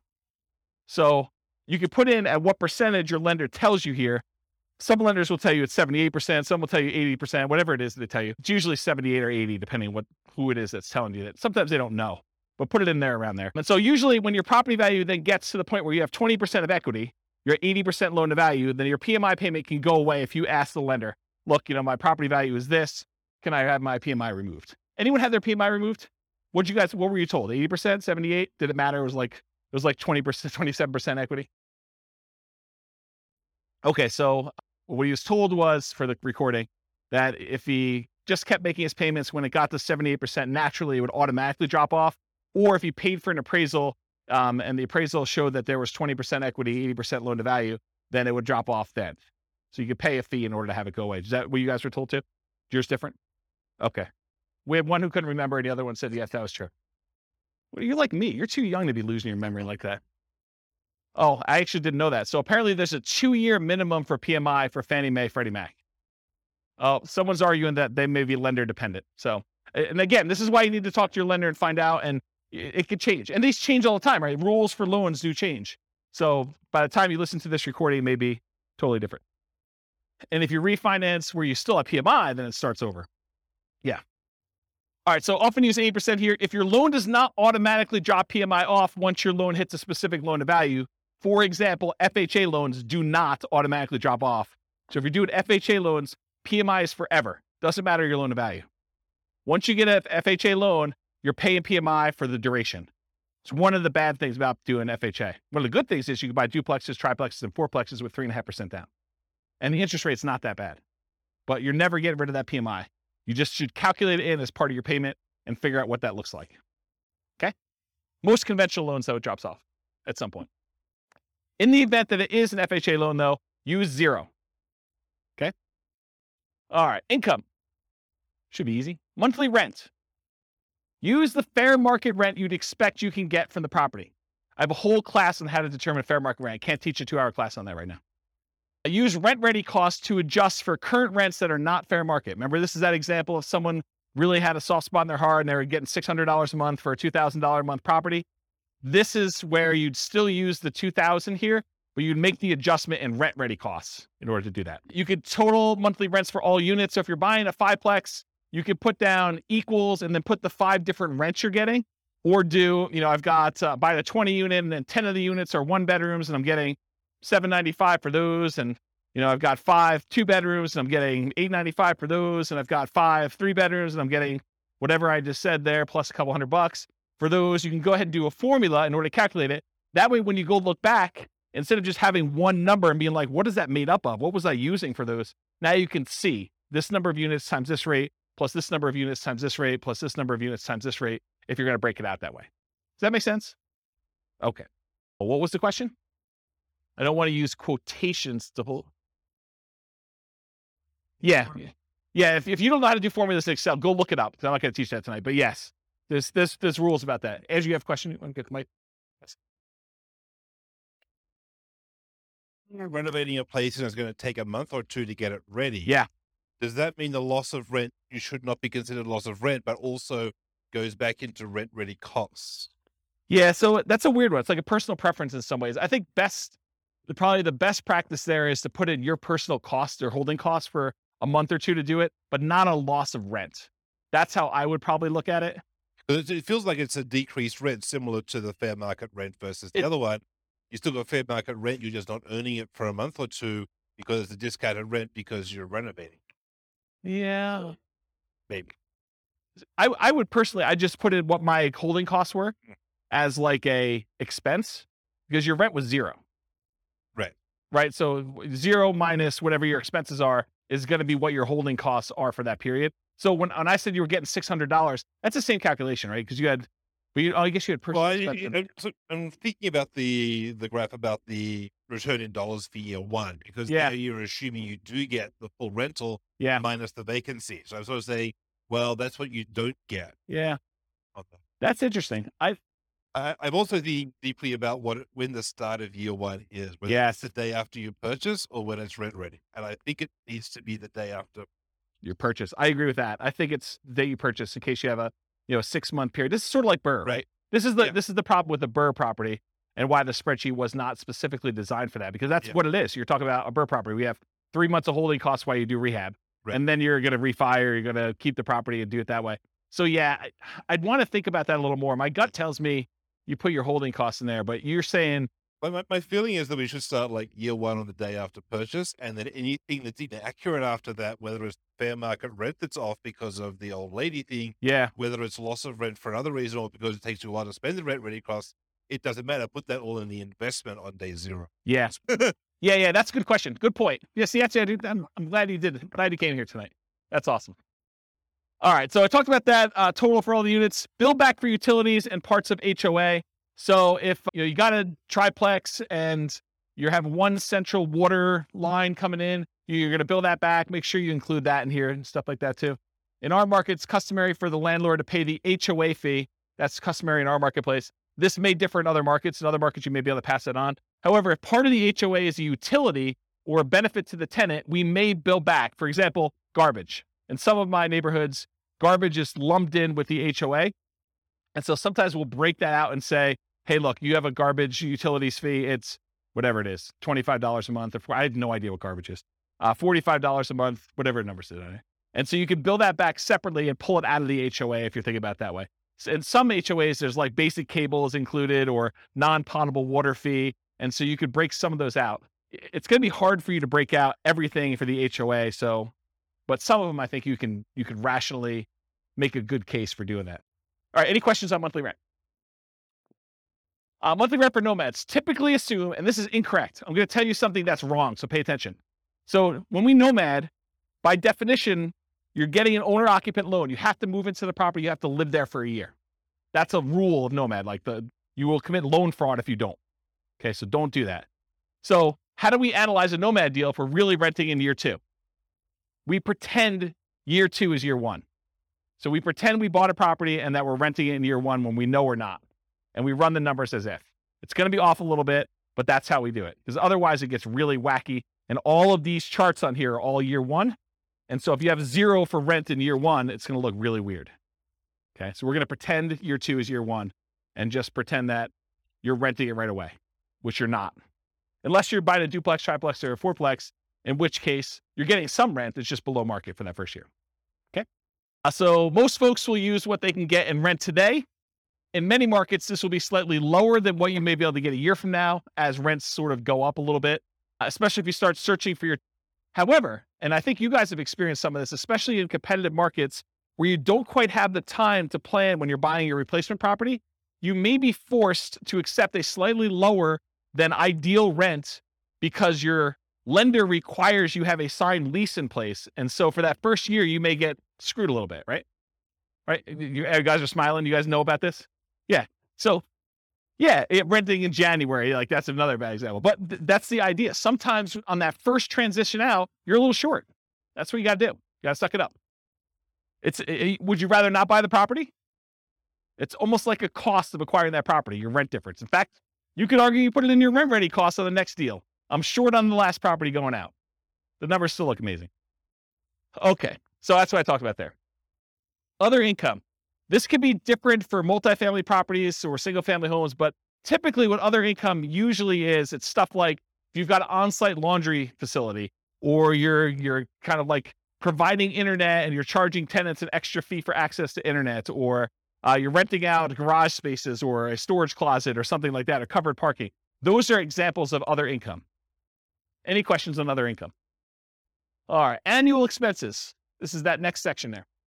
So vacancy as a percentage. You enter in the percentage and the spreadsheet's going to tell you the dollar amount. Vacancy rates can vary between unit types. For example, vacancy may be lower on single family homes than 5 units or above or 10 units or something like that. I'll typically recommend a vacancy rate of 3% if you are a superstar property management. If you are not a superstar property management, it's probably going to be higher. Unless you're under renting your property, and then it's going to be lower. Okay? So, and that's a really good point. So if you're really pushing rent, you may have a higher vacancy. If you're really under renting it, you may have lower vacancy. You're trying to find this kind of delicate balance between a reasonable amount of time to fill your properties at a reasonably good market rent. Make sense? Because rent's not an exact number. Traditionally, we'll see slightly lower vacancy rates for single family homes with it increasing with the number of units. Single family homes are typically the lowest vacancy, then duplexes, triplexes, fourplexes, then large commercial residential type buildings. What you use will depend on your property management skills. Are you starting 60 to 90 days in advance to advertise the property, and the state of your real estate market? In a slower, softer real estate market, your vacancy is probably going to be higher. So you need to be more aggressive. You need to make sure your skills are on peaked out for doing that. And if you don't know what number to use in your marketplace, pick a number, and you're going to get better with this over time, and it may be wrong in your estimate, or go call a property manager and find out what vacancy rates are for your market. But realize one property management company could have a very low vacancy rate and tell you a very low number because maybe they're renting things a little bit lower than they should, or they're starting really early, or they're really good. And another one you could call up, another company with a lot of units could call up and they could tell you it's much higher because they're trying to get top of the market rents, or they're kind of doing it once the property becomes vacant, or, it varies depending on the property manager and their skill level too, and the types of properties they have in their portfolio. And I talk about this. Vacancy rate is also a function of your rent amount. In general, the higher you're pushing rent, the higher your vacancy will be. Any questions on vacancy? Property tax percentage, you enter the percentage, a spreadsheet tells you the dollar amount. Regardless of property type, use the actual property taxes for the property. But here's where it's problematic. You go to the MLS, you're searching for a property, it says there, hey, look, property taxes are insert number here, whatever number you say there. But realize that could be a senior exemption rate or a homestead exemption rate where the property taxes are artificially low and you don't know that. Okay. So you could try to find out what the overall approximate tax rate is for an entire city. You could go do research and try to figure that out, or you could look up a whole bunch of properties and put a spreadsheet together and kind of figure out what the average is for 300 properties to kind of get an idea, just to kind of figure out what it should be. And so you want to use a real number, not just automatically use what they have in there, especially if you're going in and buying a property and you've seen massive appreciation. Sometimes when you buy a property, the taxing entity will go and update it on sale. Sometimes they will always wait to every other year that they do the tax updates or whatever they're doing. So it depends on the market and how they do that calculation. But you could be at the tail end of an 18% appreciation run over those last 2 years, and property taxes could be 20% higher than what you thought they were going to be. So something to think about. Also, with new construction, you can't go look up what the value of the vacant land was and what they're being taxed at, because that's not like real life. You may have a period of time where you have a really low tax rate when you buy a brand new property, but in most cases, they update that pretty quickly. And it's going to be based on whatever usually the builder will give you an estimate. We're estimating property taxes are going to be about whatever it is, 1% or 2% of the property value. Okay. Talked about that. Any other questions? Yeah. Yes. Metro taxes would be included in here because metro taxes are typically included as part of the property taxes in many cases. Yeah. And if in your market, because not everyone's listening from locally, if in your market they're not, they're done separately, you can combine them and put them in here. Good point though, Nick. Yep. Any other questions? Cool. Property insurance. You enter this amount and the spreadsheet tells you the percentage because you're often quoted this number from your insurance agent. So you call up your insurance agent, you say, look, I'm thinking about buying a $400,000 single family home. What would insurance approximately be on that? And maybe give them an actual property and get the coverage you want and give them your credit score so it's quoted to you, because those all have an impact. It's a 2-hour class on property insurance. But basically, if you go in there and you find out what that is, and then you adjust it a little bit based on it's a little bit more expensive property, it's a little bit less expensive property, then when you're ready to make an offer on something, go firm this number up with your insurance agent. But don't go harass your insurance agent doing an insurance quote, a full workup quote on every property you're analyzing. That's just dumb. Okay. Just use a really rough estimate. You can go firm it up and verify your assumptions once you get more serious. Insurance can be less. Oh, this is really important stuff. Okay. So your insurance can be less for condos and townhomes than for single family homes, because a lot of times the insurance policy you're buying is covering your risk, what the insurance company will need to replace if you have a claim. And in a lot of cases with condos and townhomes, the HOA covers studs out or the exterior of the building. And so part of your HOA fee is for the HOA to cover all that exterior maintenance, and if there's hail damage on the roof or if there's damage to the sides. And so you're not paying for insurance to cover those things here. You're paying for it in your HOA. Okay. So in this case, your insurance may be lower for condos and townhomes, which will help offset a lot of times those higher HOAs. So when you think about, you're analyzing a deal and you're thinking to yourself, hey, I've got this deal I'm analyzing, but the HOA is killing the deal. Well, maybe, but in a lot of cases, part of that HOA is really maintenance on your property or insurance on your property. And so you'll usually give up a little bit, like lower your number slightly for maintenance and lower your number slightly for insurance because the HOA is covering some of those. And you can use, I'm going to reference the capital expense and the maintenance and the capital expense spreadsheet a little bit here, but you could do those spreadsheets and figure out what you're paying and figure out what the insurance company is paying and then kind of make the adjustments there so that it's a little bit fairer comparison. Does that make sense? Anyone lost by what I just said? Because that's kind of an important point. It's honestly one of the reasons this class exists. Because I think this is what Steve was getting at when he was buy duplexes. Yeah, I mean, duplexes, sometimes you have less maintenance with a duplex if everything is sort of independent and you have one shared roof. But sometimes duplexes are even more expensive. You have a shared entryway and you've got to be responsible for maintaining that. And so it really depends on the property. It's not just automatically X is better than Y. I don't know. That's how I would say it. Okay, let me make sure I covered all this. Insurance can be less. Talked about that. It's coming to HOA for condos. Be responsible for the exterior. Often buyers responsible for studs in. We talked about that. Still need to verify with the HOA. So you want to check with them to make sure. Part of the HOA can informally be attributed to and justify a reduced maintenance number in the spreadsheet. Call your insurance agent to get an accurate estimate of what insurance will be. Watch the 2-hour class on insurance. I think I talked about that. Okay, HOA dues. So that's the next field. HOA dues tend to be higher on properties where the HOA is responsible for maintaining significant portions of the property. If the HOA is really just sort of a compliance arm, their HOA fees tend to be really low. If your HOA covers exterior maintenance and roofs and a golf course and a pool and everything else, expect your HOA to be much higher. Okay? You're less likely to have HOA dues as the number of units increases. Most likely to have with a condo or townhome, more likely with single-family home, less likely with duplexes, triplexes, and fourplexes, and least likely with 5+ units. Although there's exceptions to that, but I think that's a general rule of thumb that you're less likely to see HOAs the more units you go. In properties where the HOA dues include some maintenance, any type of maintenance at all, you might be able to justify using that lower maintenance number and insurance costs. And this can offset part of that HOA fee to make condos, towns more competitive from a return on investment perspective. I didn't cover it here, but we need to talk about this. So let's say you're in a big neighborhood and you have a huge hailstorm comes through and, the HOA is responsible for roofs. And they realize that 90% of all the properties need new roofs now. And they don't have enough reserves in order to handle their kind of like deductible for having all the roofs done. So they're short. So what does the HOA do when they don't have enough money to do the repairs on the properties that you own? They do what's called a special assessment. So they come to you and they say, look, we're short and we need to have a certain amount of reserves. So we're going to go ahead and say, each of you needs to cough up $1,000 per unit to cover your share of the deductible to have these roofs done because we didn't expect a hailstorm to do all these roofs at one time. So they come to you to say, okay, we all need $1,000 from you. What if you don't have the $1,000? That's a problem. But you can buy insurance to cover that deductible. So if the HOA comes to you and they say there's a special assessment for whatever, roof, sidewalks, whatever they need to do that for, you can purchase a separate insurance policy. You need to talk to your insurance agent about this, where the insurance company will then pay for the special assessment on your behalf. So you're paying a monthly fee of whatever it is, $25 a month.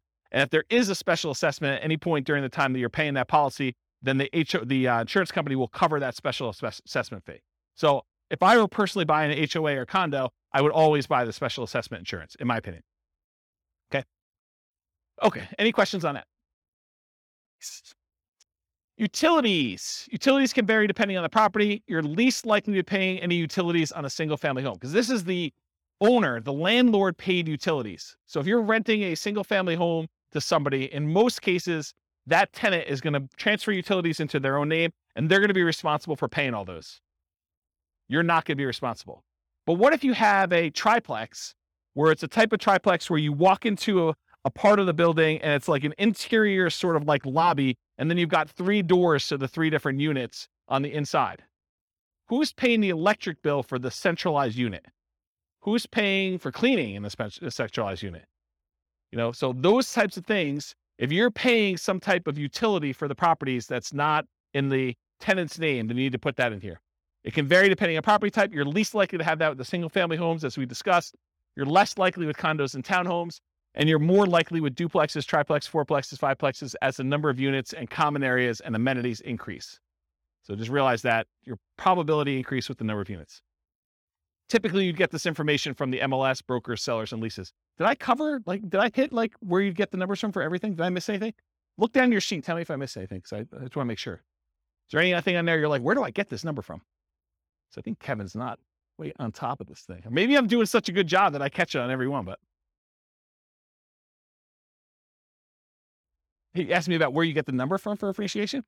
Oh, well, I mean, it's predicting the future. So obviously you roll a 6-sided die, and if you get a 6, you roll it again and you add them. What number for appreciation?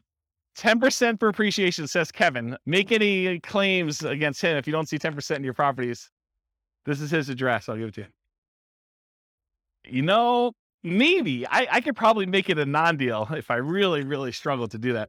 But you're right. Everything starts looking pretty good, which is why, last couple of years has been amazing here. I got no unhappy clients, that's for sure. All right, got my water. All right, so we talked about utilities. Any questions on that? Other expenses. I combine these two into one slide. You're slightly more likely to have additional other expenses on properties with more than one unit. This is like if you have to do snow removal on a fourplex, because who's going to shovel snow when you've got shared walkways and stuff? Or lawn care, or things like that. Most likely have 5+ units as the number of common areas and additional shared amenities increase. You typically get these numbers from the MLS, brokers, sellers, and leases, although my experience is that they're very rarely accurate. So you gotta use your personal experience to kind of estimate what you really think they should be. And it sure helps if you have other properties. You're like, oh, I have another 10plex and my landscaping costs for that are this. Let me go ahead and use that for this one. But if you don't have those actual numbers, sometimes it's really hard to estimate. All right, maintenance percentage. Maintenance can vary depending on the property type. It tends to increase as the number of units and the number of common areas and additional shared amenities increase. Think about this. If you got to maintain a central area, that tends to increase your costs. Single family home where you're responsible for all maintenance tends to be higher than condos and townhomes where the HOA is responsible for some maintenance. We talked about this idea. Part of the HOA can be informally allocated for maintenance instead. Some investors will include or at least mix in some capital expenses with maintenance. So if you haven't watched the 2-hour class on capital expenses, I would strongly recommend you watch that because it's mind-blowing. But the idea is that some things some people consider to be capital expenses are probably maintenance, and some things some people consider to be maintenance are probably really capital expenses. And so you try to figure out where the blend is for what percentage you use here, what percentage you use for CapEx. Just between the two of them, you need to cover everything. Think of it that way. So in that class on CapEx, I have a basic spreadsheet and advanced spreadsheet. I'll show you those, I think, on the next slide. And then keep track of your maintenance and capital expense numbers over time to get a better feel for your own numbers. And as we see periods of massive inflation, what should you expect to see with maintenance and capital expense costs? To go up, right? A lot. You were thinking they were going to go up 3% a year, and now we saw whatever inflation was, 9% or 8%, whatever number they're quoting you. Then realize you're going to see a pretty big uptick in that. All right, so advanced for condos and townhomes where some maintenance is handled by the HOA, estimate the portion responsible in the HOA fee and then subtract that from what it should be to do your reduced percentage. So you go do the calculation to find out, the HOA is responsible for A, B, and C. That usually costs X dollars per year.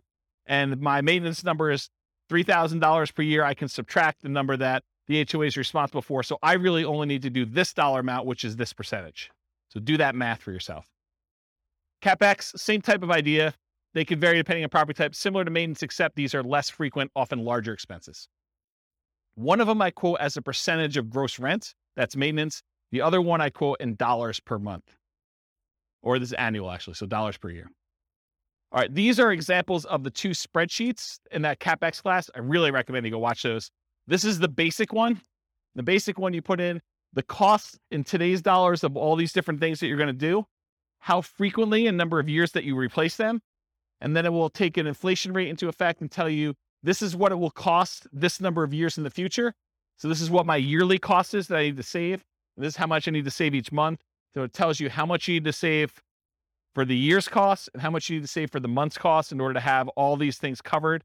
with inflation this number of years out for one use. So that does the basic one. The advanced one is more complicated because it does the cost in today's dollars, the frequency, and then you can put in how old the thing is today. So you may only have, instead of 10 years for an air conditioner, you may be 5 years in. So you really only have 5 years to save up to replace an AC. So that'll take that into account, and it'll adjust all the different years for all the different units. And then it also takes into account if you're putting money aside, what you're earning on that money in some type of savings account, and if you're increasing the amount you're saving each year with inflation or some other number. So the advanced one does a whole bunch of calculations. It's almost like cash flow planning for CapEx. And it shows you your account balance over time and sees if you ever go below zero, and shows you when they all happen and how big order of magnitude they are, like how large the expenses are. And it sums up all of them in this bottom one. So the advanced one is for someone who's like, yeah, I really, really want to know and have understanding of CapEx. The basic one should get you close. Okay. Management does not tend to vary based on property type, although with some properties, especially larger multifamilies, you may be hit with your property manager minimums, which would make your percentage higher than you would have estimated. For example, if you're renting, you've got like a 20 unit and there's a whole bunch of like 1-bedroom units in there, like studio or efficiency apartments in there. And, they're renting for $550 a month and your property manager's minimum is $600 a month. You may be hitting the minimum with all those. So just realize that. You get this number from your property manager. And if your quoted property management fee is about 10%, you should probably expect it to be a little higher than that with all the extra fees they add on. So it's probably going to be 11 or 12. So if they tell you it's 10, it's probably going to be a little higher than 10. It's very rare, in my opinion and experience, that the property management number that they quote you is the actual expense you pay to them. Okay? Any questions on this? Yeah, Andrew, you want to? Are you counting like the first month's rent as part when that happens as part of that, or is that a separate? That's a really good question. So in this particular spreadsheet, I combine them all together. So you'll want to merge those into one. So if your property manager says it's a half month's rent every year for lease renewal or putting a new tenant in there, then you calculate out what the property management fee on all 12 months is, plus a half month's rent, and figure out what that would be as a percentage and do those. And then I'd probably bump it up for all the incidental expense in addition to that. So yeah, it's not intended to be broken out. In the other spreadsheets, some people will break out, property management, somewhat like steady state property management fee, and then they have like a lease renewal fee or a lease origination fee separately. I combine them into one rather than do two. Good question. Any other questions on this? All right, so this is the depreciation details on the bottom. So land value percentage. So what percentage of the property price was the value of the land when you bought it? If you're buying a condo or just a condo, usually they don't have any land value. If you're buying a townhome, a lot of times they will have land value. Talk to your CPA though about whether or not they're going to try to reduce your condo for like the shared land fee or something like that. Some of them like to do that. I actually don't know what the right way to do it is, but I think some of them will do like, it's a condo, I don't own any land, so my land value is zero. And some will say, well, you're built on something, and so we got to kind of attribute it to that land, and I'm not sure which way they do it. Anyone know like what their CPA does? Okay, yeah. No one knows. It's a mystery. So that's the land value percentage, because when you depreciate a property, what we're trying to figure out here, one of the reasons why we ask these questions, is we're trying to figure out what the depreciation benefit, what the tax benefit of owning a rental property is from the government. And then what we need to know to calculate that is how much of the purchase price was land, because you can't depreciate the land, you can only depreciate the building. So we need to know what percentage was land. Then we also need to know whether it's a commercial or residential property. And by commercial residential, I don't mean, 5 units and above. I mean whether people live there or not. So if you're doing an industrial building or, some type of like other commercial thing, which I can't think of right now, but something where people don't live in, that's commercial. And that's at a different time period. And then residential is 27 and a half years. And then lastly, I need to know what your effective income tax rate is to estimate what that cash flow from depreciation will be for you. I need to know what your tax rate is so that I can say, hey, look, you're going to be able to depreciate this amount of money. And at your tax rate, it's about this much per month for you. Okay. So what the land percentage is, then we're asking about property type, single family home, condos, townhomes, duplexes, triplexes, fourplexes, and 5+ units. We're typically using R, just residential. So you're doing an R or a C here. And if you put an R there, it's going to use 27.5 years. If you put a C, it's going to use 39 years. The overwhelming majority of you will not use 39 years. If you would put a C here, you would know. You would know. Okay? So use R unless you know otherwise. And then finally, your effective income tax rate, it's the same regardless of the property type. It's used to estimate that cash flow from depreciation benefit. We multiply the gross depreciation amount times your tax rate to estimate, it's only an estimate, how much your tax benefits would be in cash flow to you. So here's I'm not an accountant, not a CPA. Here's the layman's version of what depreciation is, okay? Let's say you make $100,000 a year between you and your spouse, and you own a property. And after you take out the value of the land, the building itself divided by 27 and a half years is $10,000, okay? So after you take out the value of the land, you take the value of the building, you divide by 27 and a half years, and that equals $10,000. That $10,000 is what I call gross depreciation. You're not going to hear your accountant or your CPA talk to you about calling it gross depreciation. That's like a real estate investor, James kind of term, okay? So gross depreciation is $10,000. So what it really means on your tax return, again, layman's, go talk to your CPA about actual details. Instead of having to pay taxes on $100,000 now you only have to pay taxes on $100,000 minus the $10,000 in depreciation. So you're really paying taxes on $90,000. So if you think about it, the $10,000 that you got in gross depreciation, if you multiply that by whatever your tax rate is, that tells you how much you did not have to pay in taxes. So $10,000 times 20% effective tax rate says about $2,000 a year is what you're actually not having to pay in taxes by owning that rental. Does that make sense? Okay. Yes, it is only for rental properties. So if you are renting out part of the property you're living in, I believe you could take some depreciation, but not the full amount. Good for house hackers. Yep. Once you convert your property from an owner-occupant as a nomad, which you can't take depreciation for, in year 2, you can start taking depreciation. Okay?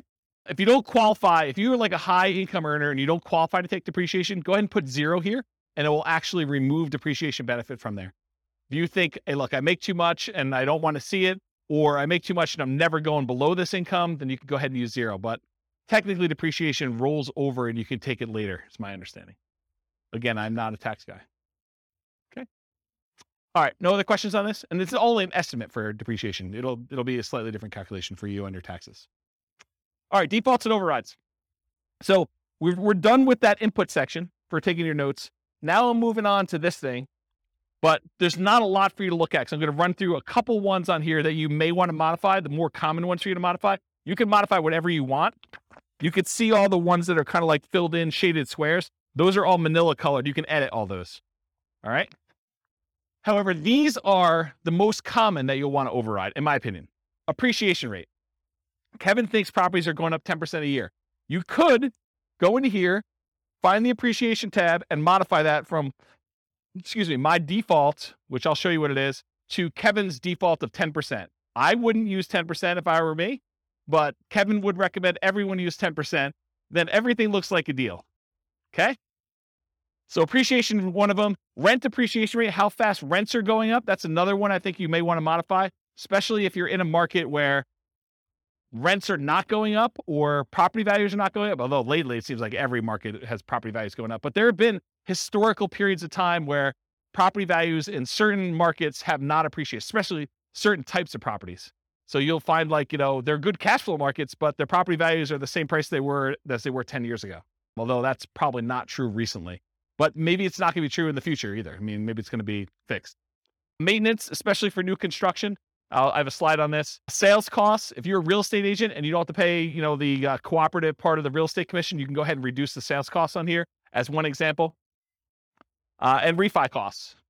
So if your lender is quoting you a different number than what I have in here for your refi costs, then go ahead and change that too. If you find yourself wanting to use a different default for an override, like you're like, James, I'm tired of going in here and actually changing your appreciation rate every single time, or your rent appreciation, or the refi cost, or what my cost of sale are, then go ahead and change it once. Use that as your default spreadsheet that you use from the very beginning. Then only use yours. Don't download mine every time. Does it make sense? So edit it once. You don't need to do it all the time. All right, so override. So this is an example of how to do the appreciation rate. This is in the overrides tab. You can see it on your handout. This can vary depending on property type. Some people believe that single-family homes appreciate faster than condos or townhomes. The data I have does not show that to be necessarily true. They're really close, but maybe over a long period of time that is true. Although it doesn't make sense to me because then people would buy condos and townhomes because they would be undervalued. But I don't know. Who am I? And these numbers can change over time. I can see prices for apartments largely driven by cap rates changing at different rates than what we typically use for non-5+ units. I can see that happening. Historically, I've suggested 3% per year for appreciation rates for most modeling. Some markets you'll be lucky to see 3% per year. Other markets, 3% seems like, per quarter, especially the last year. But, last year is exceptional. Are you guys getting involved in real estate investing because you think it's going to be 12% a year? I should discourage you now. It's not going to be 12% a year every year. You might see some years like that. This is what's great about it. You accumulate a portfolio and you have some lean years, and then all of a sudden it's like, I'm so smart. I have like all these properties and they've got up in so much in value. This is like amazing. Not every year is like that though. Okay. So in order to do that though, if right here, appreciation rate, it shows you what the number is. If you put a number in here, it'll change it for that year for you. And then it will usually repeat it, I think. And so you go ahead and change it, and then you change it for each year that you want to change the appreciation rate. Okay. That's how you do it. Same idea for rent. In fact, the same thing I basically just said. I've historically used 3% for rent depreciation rates. You'll be lucky to see it in some markets. In some markets, 3% seems low. So you can go ahead and change the assumption though. Rent depreciation rate, it changes right here. You can't change it for year one because that's the number we're using from the homepage. So you put in the rent, it doesn't go up in year one, right? It starts in year two that it went up that amount. So you go ahead and do the appreciation rate there. And then it shows you what the monthly rent is. You can even override individual rents if you want to. Like everything is overrideable. Overrideable. I think that's a word. Okay, so that's another one you'll do. Maintenance. So I'll talk about the maintenance one. So you can adjust maintenance. If you're going to buy a property and you know it needs a lot of work, you can crank up your maintenance for the first few years while you're doing all the work. But another case that we see a lot is new construction, where you're buying a property and you know that because you have a home warranty from the builder and everything's brand new, that you're probably not going to see pretty high maintenance for the first few years. So you could artificially lower your maintenance numbers. Historically, I used to teach you put 2% in for year one, 4% for year two, 6% for year three, 8% for year four, and then you go up to the 10% per year. And that only works in our marketplace with our rents and kind of like how things work out. If you don't feel that's conservative, don't use it. Use 10% from the very beginning. That's more conservative to do that, or whatever number you believe is true for you. So you can override that. I'll mention one thing too.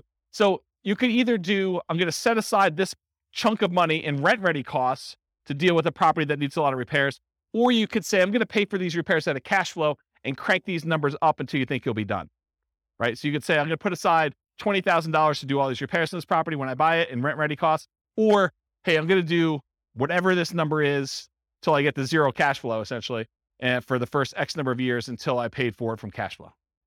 Okay.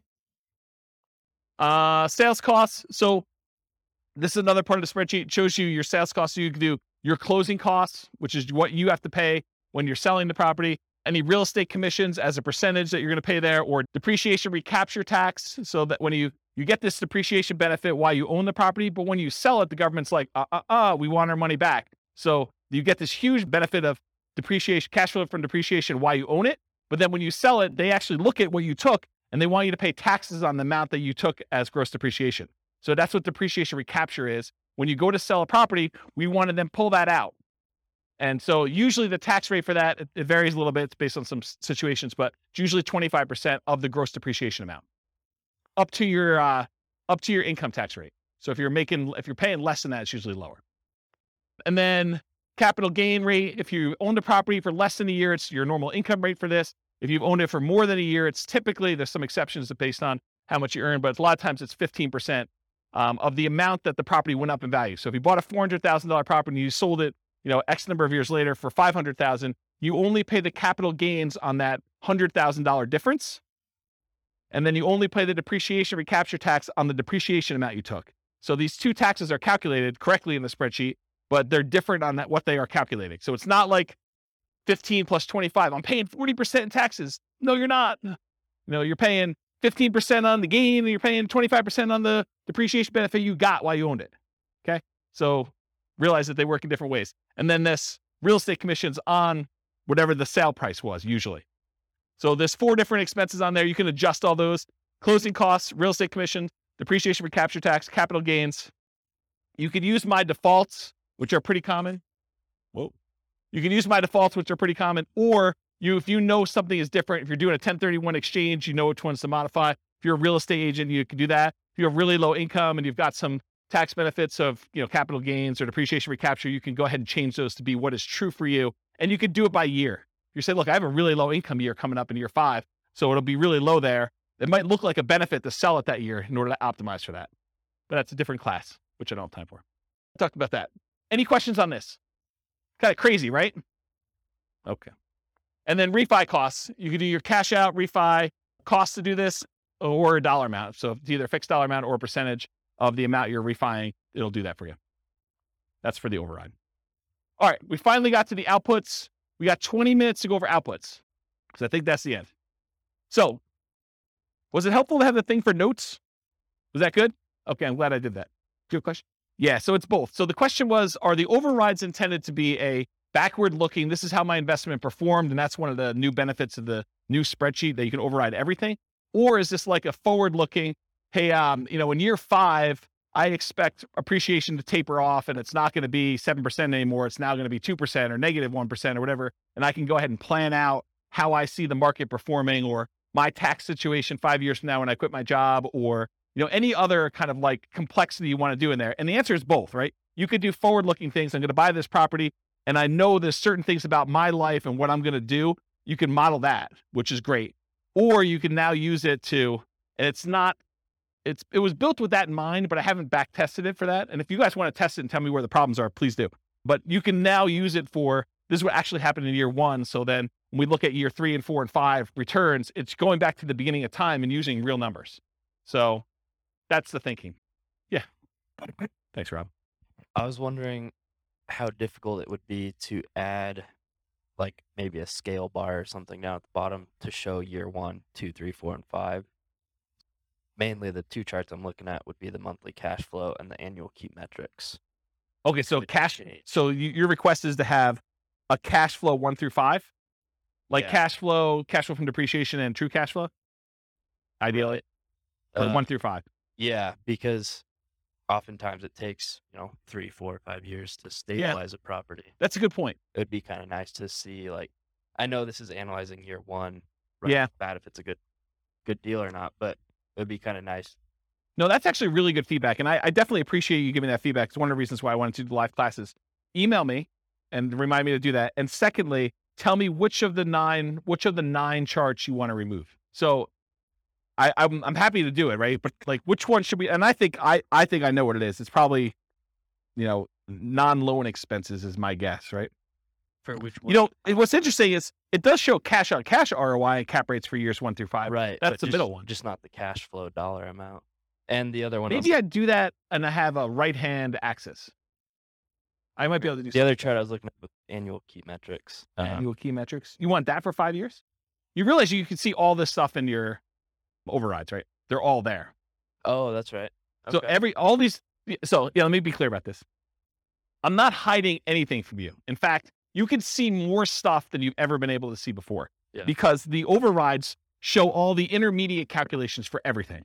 And they're all labeled. Where you're getting at is the real estate financial planner software that allows you to look at any property, any number for any individual property and your whole portfolio combined.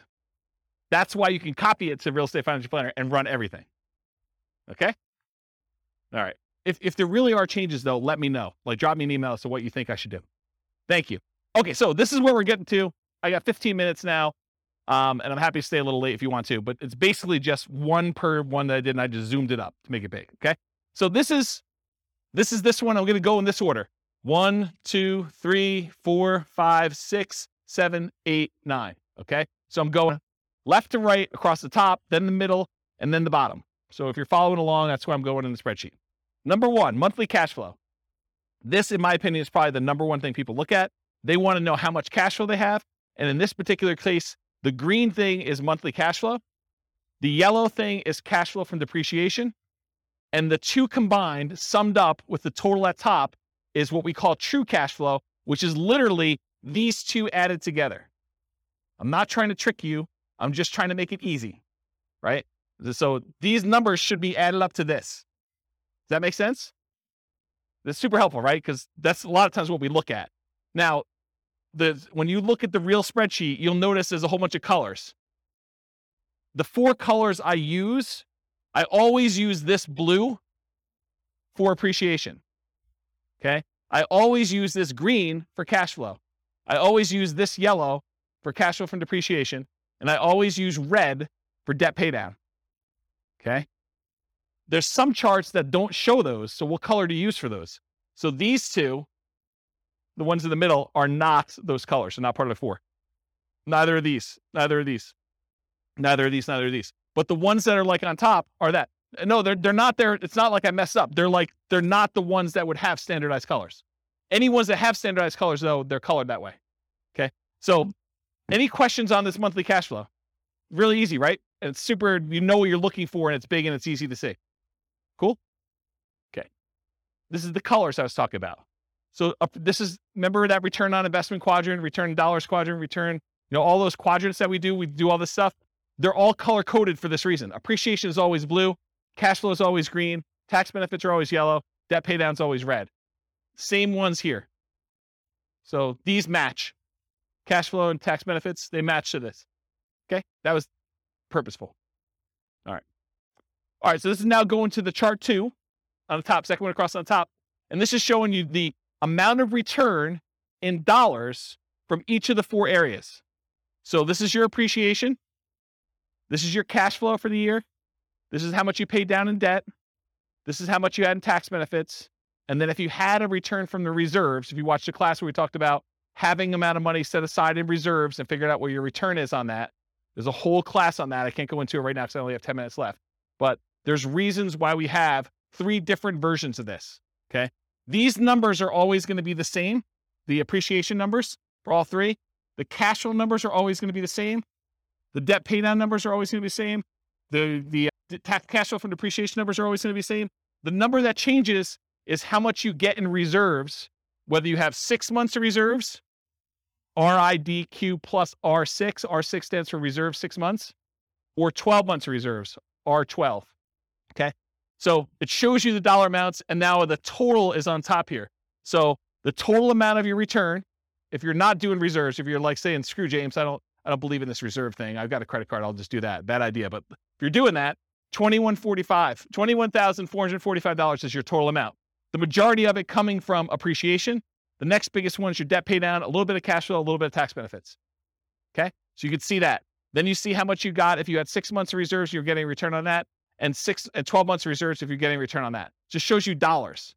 Does everyone understand what I just went through? Because it's going to make me explaining the next chart a lot easier if you understand this one. Everyone got it? Any questions? Yeah, Andrew. Where's Mike? So with the appreciation here, I'm noticing that if you spend $100,000 of rent-ready costs to do some renovation, and you increase the AIV by $100,000 as a result, you haven't really gained anything. You spent $100,000 to make $100,000. Yeah.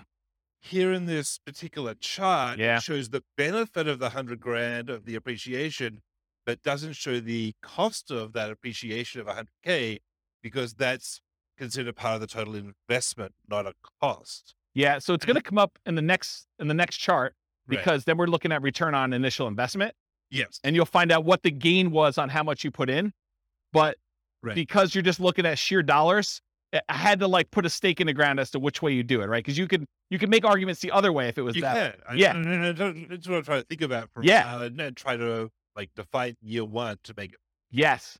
And this is why this is probably not a good BRRRR spreadsheet, right? Because that sort of is a BRRRR related thing, right? Putting money in and getting a return on that appreciation in year 1, sort of thinking about it. And so I put the stake in the ground saying, this is the way I want to think about it, because in most cases, you're just looking at the sheer dollar amount that it appreciated rather than a BRRRR kind of forced appreciation number.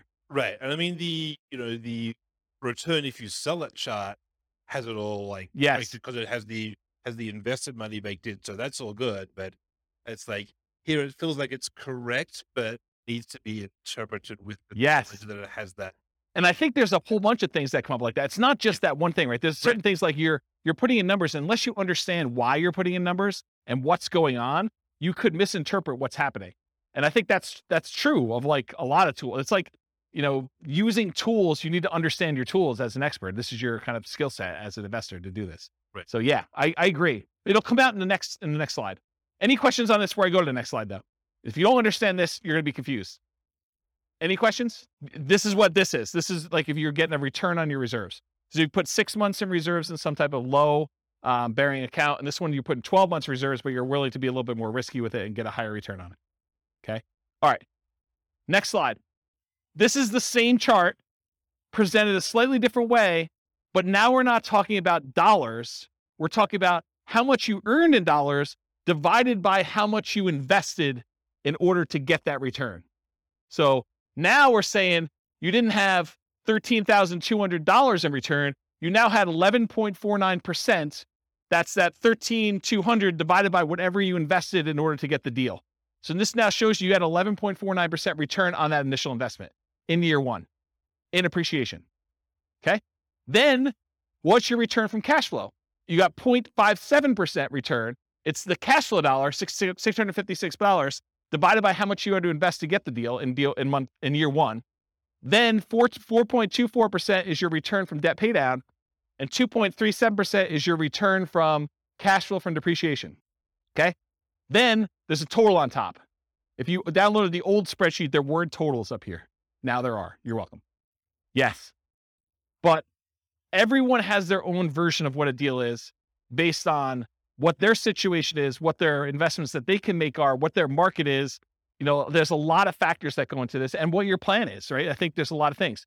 And so this is more of the 2 hour of like setting your, what did I call it? I think I called it like, what did I call it? Establishing your buying criteria. Yeah, there was a buying criteria class where I talked about all the different ways to measure returns and what yours are for setting up what makes a deal for you. Yes, they do go negative. Yeah. Andrew's going to check it because he's got the spreadsheet up, I think. Yeah. So these will go negative. They'll just show up down here and then your total will be lower. Okay. So it shows you though your return. And then when you have the ROIQ, which is return on investment quadrant, the 4 areas of return plus 6 months of reserves. That 6 months of reserves return is now this gray area. And this is our return on investment quadrant plus reserves for 12 months. This gray area up here is your 12 months of reserves, the return you're getting on that. And again, it's just showing you the total. So it shows if you're saying, screw James, this reserves thing is kind of for jokes. You know, I'm getting 18.67% return on my money from all these areas combined.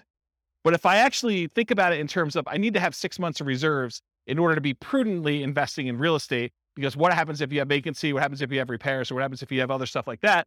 Then this says, hey, look, my overall return is really 16.57 if I have 6 months of reserve somewhere, including getting a little bit of money on that reserve that I'm storing somewhere.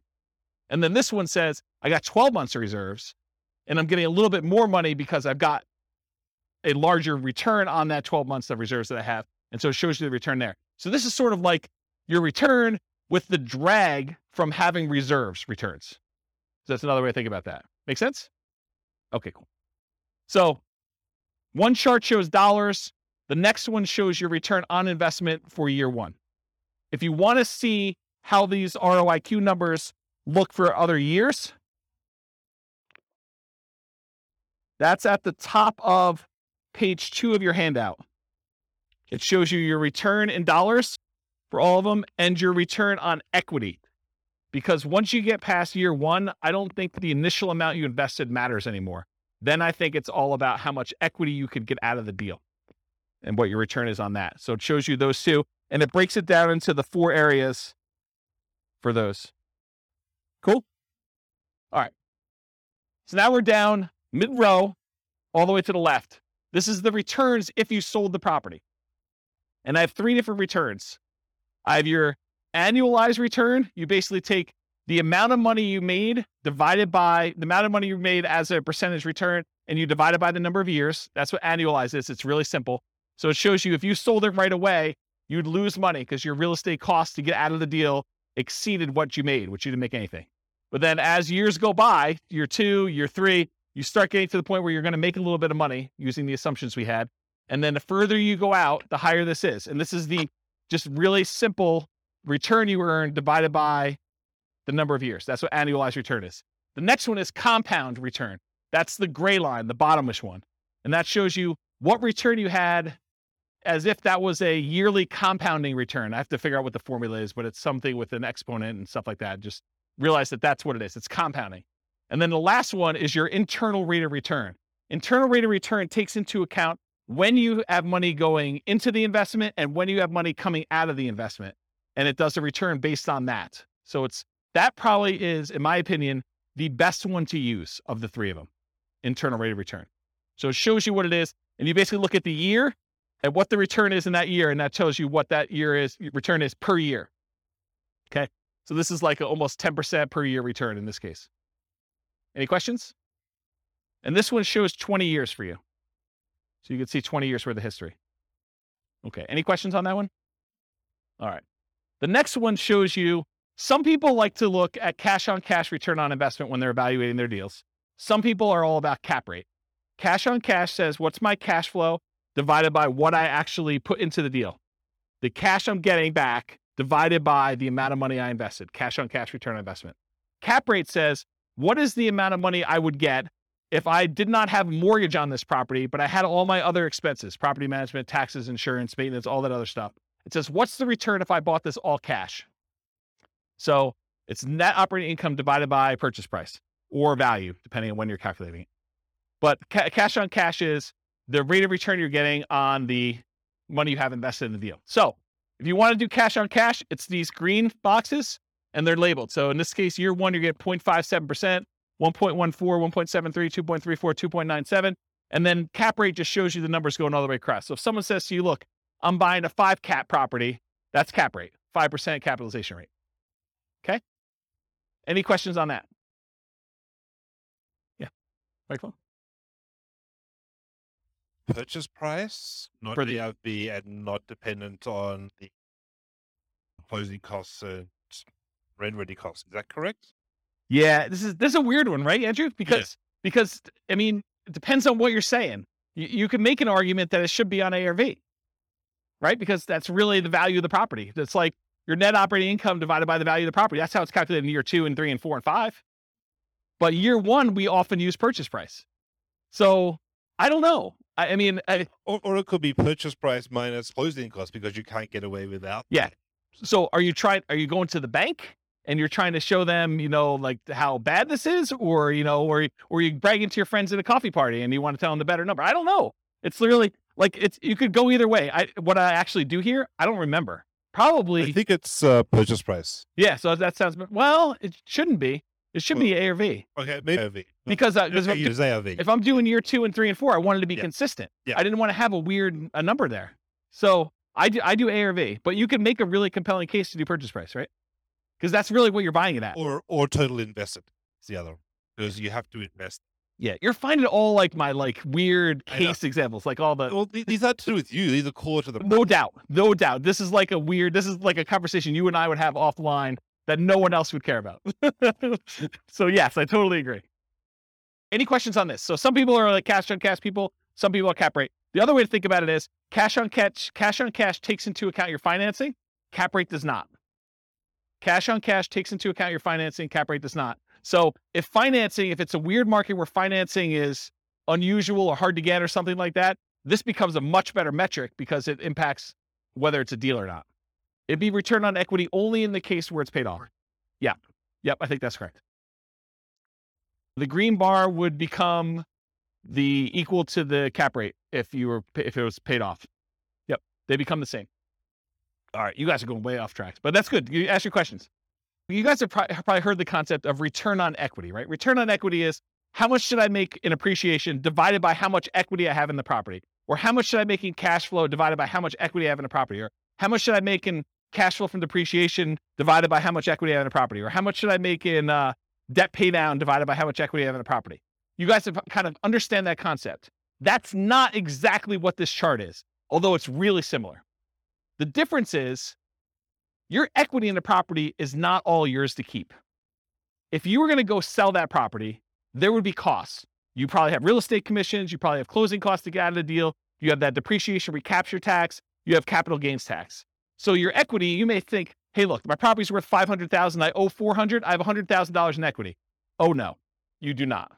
What you have is $100,000 minus 6% of the $500,000 in real estate commissions, minus 1% of the $500,000 in closing costs, minus 25% of whatever I had to get in depreciation over those years that I've owned it, plus 15% of the $100,000 that I had in appreciation. those are all subtracted from that 100 grand. So maybe you have 50,000 or 40,000 left. This chart shows you that return you had from appreciation divided by what you'd walk away with in cash by selling the property after all those expenses, closing costs, real estate commission, depreciation recapture, and your capital gains. So true net equity is actually the equity you have if you sold the property and you did all the stuff you're supposed to do, paid closing costs, paid whatever transaction costs to get out, the depreciation recapture and the capital gains tax. Okay. So these numbers, in my mind, you want to know what your true net equity is because you want to know, hey, if I sold this property and now I walked away with $40,000, what would I have to get on that money that I walked away with in order to match this real estate deal? That's what we want to know, right? We want to know, like, if I sell this, what do I need to beat to invest? So that's why I like this. And this is why this chart is the way it is. So the blue line shows you your return from appreciation divided by how much true net equity you would have in that year. The red line is your debt paydown return over true net equity. Your yellow line is your cash flow from depreciation line over true net equity. And your green one is your cash flow over true net equity. And this dotted line is the sum of all of them. So you're pushing almost a 23% or whatever it is return on true net equity in year one, and it kind of continues to taper off over time. Does that make sense? Okay. Annual key metric. I'm moved on to the next one. I'm at the very bottom all the way to the left. This just shows you your gross potential income. If you didn't have any vacancy or anything, what's the maximum you could possibly get from this property with the current rent you're getting? That shows you what it is per year in year one. Gross operating income is this after your vacancy expenses. Operating expenses tells you how much you're spending in order to operate the property, taxes, insurance, maintenance, stuff like that. Net operating income is the amount you're getting from gross operating income minus your operating expenses, gives you your net operating income. This shows you how much you would get if you own the property free and clear, if you did not have a mortgage on it. Okay, this is all year one. Any questions on this? And as I said before, you could see this for any year on that overrides tab, and you could override any of it if for some reason you have a weird year. Non-loan expenses. This just breaks out what you paid for stuff. This is what your vacancy, which is not really a loan expense, but I put it in here because I wanted it to see it. Vacancy is the odd man out, but $1,000 in vacancy. This is how much you paid in property taxes. This is how much you paid in property insurance. This is how much you paid in HOA. If you had landlord paid utilities, that would be what's here. Your expenses 1 and 2, how much you paid in maintenance, how much you set aside in CapEx, and how much you paid in property management. Just shows you all the expenses in year one. And then finally, probably one of my favorite charts. This chart shows you the two different equities you have in your property, the equity if you sold it, and the equity if you were able to get a 75% cash out refinance loan, and then what it costs you in order to access that equity. Okay. So the blue line shows you how much true net equity you had. You had a little less than 100,000 in year one, and it kind of steadily increases over time to year 20. The yellow line shows you if you could go get a 75% loan to value loan, how much could you pull out in cash out refinance equity each year? Okay. And then the dotted line shows you CTA stands for cost to access true net equity. So what are all the costs, real estate commissions, closing costs, depreciation recapture tax, capital gains tax, in order to get at this $100,000. So you paid 40% of what you got out here of $90,000 or so in order to get at this. That's really expensive money, right? So you could see what the cost was in order to get at that money, okay? And if you do a cash out refinance, it starts off really, really expensive to get out a very small amount of money. But over time, as your equity increases, your cost to access the cash out refinance equity goes down. Does that make sense? Because a lot of people are like, hey, I want to redeploy this equity, right? I want to go use this. Well, some people don't care. They're like, I don't care about the cost. It's the opportunity to go buy another property. And in that case, that's fine. But at least you know now what the cost is to get at that. And this shows you how much you can get at. Okay? All right. Last slide. Then I'll take questions if you guys have it. I would suggest to you, if you're serious about being a real estate investor, go analyze 100 deals.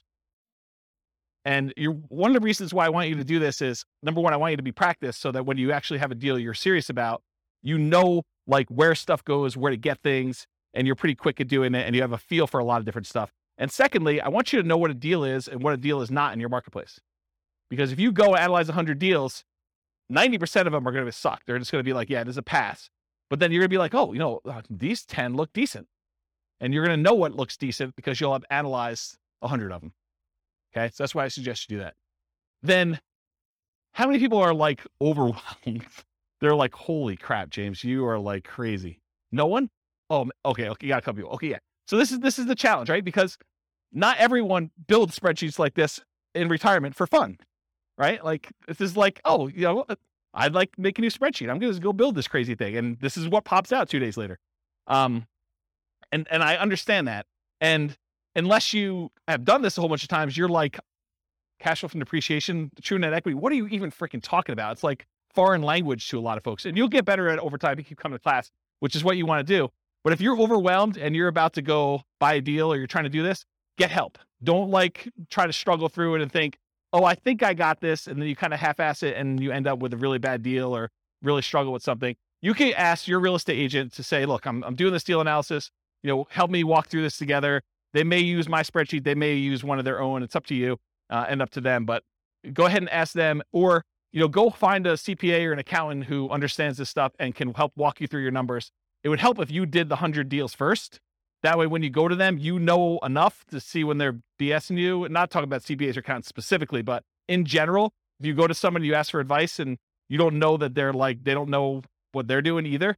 It helps if you kind of know, right? So definitely go get some advice if you need to from accountant, CPA. Or if you can't get your real estate agent or your accountant or CPA to do this and you absolutely need help, you can purchase support. You can say, look, I'll pay James for 30 minutes to go over a deal with me. And you could, or someone else. It may not be me, but because I may not want to do it forever. But basically, you can go do that if you really, really want to. Steve's laughing because he knows. He's like, yeah, James is going to do this once. He's going to like, screw this. I'm not doing that anymore.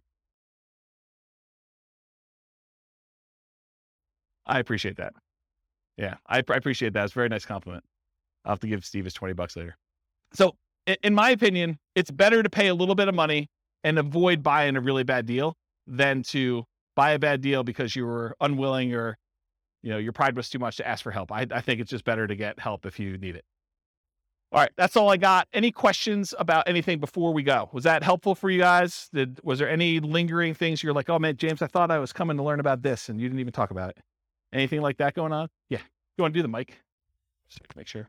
I think you have this, but is there a list of like all the different equation breakdown somewhere? They're all visible in the spreadsheet, right? Like you can mouse over it and see them. Yeah. And one of where it's appropriate, I use named variables when I build my spreadsheets. But what the challenge is when you start going 40 years out, not naming appreciation year one, it's whatever the letter is. So it's all in there. You can go like mouse over it and it'll show you in the field. Andrew can double check me, but I'm pretty sure you can see those, right? If you mouse over like a computed field, it'll show you what the formula is on top. Yeah. So there's a good book out there. I think it's like, 103 investor metrics every real estate investor should know or something like that. There's a book on Amazon you could buy and it walks you through the calculations for how to do all of them. So that's probably a good book if you haven't ever seen those and you need that. I don't remember what the title is, but it's something like that. 52 metrics some real estate investors need to know, or look on Amazon. I was just wondering, where do we go to start the 100 deals? MLS. Just start going through MLS. If you're doing stuff locally, go pull them out of the MLS, or you're doing stuff remotely, pull them out of their MLS. But yeah, don't overcomplicate this. Just go pull up deals. It doesn't even matter if it's a good deal because you're going to start finding out what's normal, and then you'll start saying, "Hey, look, I'm tired of analyzing the same crappy deal. Let me start discerning and getting better." Anything you do in life that you practice multiple times and you do repeatedly, you just naturally start getting a feel for it and you get better at it and you start understanding how things work out. And it may take more than 100, or you may be done at 15. It's probably going to be closer to 100 though. And I can't tell you how many deals I've analyzed at this point. It's a lot. It's a lot of deals. And eventually you start coming up with rules of thumb where you're analyzing a deal and you're like, oh, this is just like this property that so-and-so bought or I bought, except it's $10,000 more or $50 less in rent or $100 more in rent. And so you start getting to the point where you're like, that was a really good deal. It was like $200 a month cash flow. So if it's $50 more in rent, that's going to be like $250 in cash flow. So I know that's going to be a good deal. And you start getting references that you can use and shortcuts, but you don't get that unless you've done 100 and probably more than 100 to kind of get to that point. but that's where you're aiming for. So you said there's a class though that says like criteria that you would consider. Do you remember the title of that class? Was it Establishing Your Buying Criteria? Yeah. So there's a 2-hour class on that. And honestly, I don't give you an answer. I don't tell you. It's probably on the website, Establishing Your Buying Criteria. So the challenge you're going to have with that class is, I don't say to you, 10% cash on cash, you want to buy those, right? What I talk to you about is, these are the different kind of metrics you can use to establish whether this is a deal for you or not. And it's up for you to decide what that is. And honestly, if I gave you numbers today, they may be very different than what they are 6 months from now. And I know they're different than what they were 6 months ago. Like, I did a class right before I went on sabbatical and I was going to retire, and it was called, Is Nomad Dead? Because the question I got from people was, hey, James, in your Nomad book, you're talking about $270,000 properties. And the properties I'm buying now are $400,000, and the rent to price ratios are very different than what they were. So is Nomad work anymore? Should I even bother with this crap? And what we determined was, look, if you ran Nomad from where we were then, which is probably even different than it is now, but if we ran it from where we were then, I showed you what the returns would be with just really modest kind of like returns. And I said, can you beat this return somewhere else? Do you have another investment that you can make, or another investing strategy? Maybe it's not even real estate, maybe it's stocks, or maybe it's something else. But do you have another thing that you can do where you can beat these types of returns?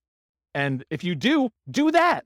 I'm not, don't do the Nomad one if it doesn't make sense. But I think for a lot of folks, Nomad crushes everything. Like, you just look at it, you're like, even with conservative numbers, and even with markets going down for a couple of years or things like that, I don't have something that I can use to beat it. Wasn't that sort of the gist of that class? Like, I'm not trying to tell you to do Nomad. I'm just saying, look, this is what Nomad looked like back then. This is what it looks like now. Can you do better? Can you do worse? I don't know. You decide. So I can't give you a number. I can't tell you, you need to make $100 a door, or you need to make $500 a door, or you need to make 5% cash on cash, or you need to do this. Partially because I could tell you need to make 5% cash on cash, but that may be for putting 25% down. And maybe it's not even buying in our local market. And then you're like, well, I can't find any things where I can get 5% cash on cash because I'm doing Nomad and I'm putting 5% down. So nothing's got 5% cash on cash. It's all negative. Or I'm doing a VA loan with nothing down for my first deal. And there's no way I can get numbers like that for that particular deal. And in another market, someone could be listening to this recording and being like, man, you guys aren't able to get positive cash flow. I'm trying to determine whether I'm buying a $600 a month positive cash flow deal or the $450 one that's in a slightly better area. And so it's a totally different thing. Or maybe you're doing short-term rentals or something like that, where it's like, 5%, like try 50% cash on cash return in the year.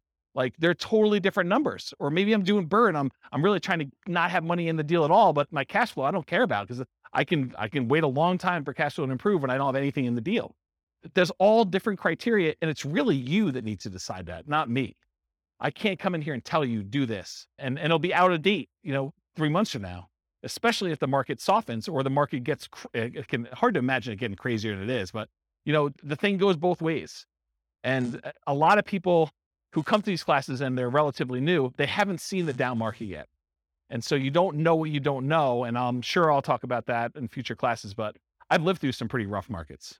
And so you have a different perspective when you do that. And you know that you can't put in 10% for appreciation and expect that to be a reasonable number. Right, Kevin?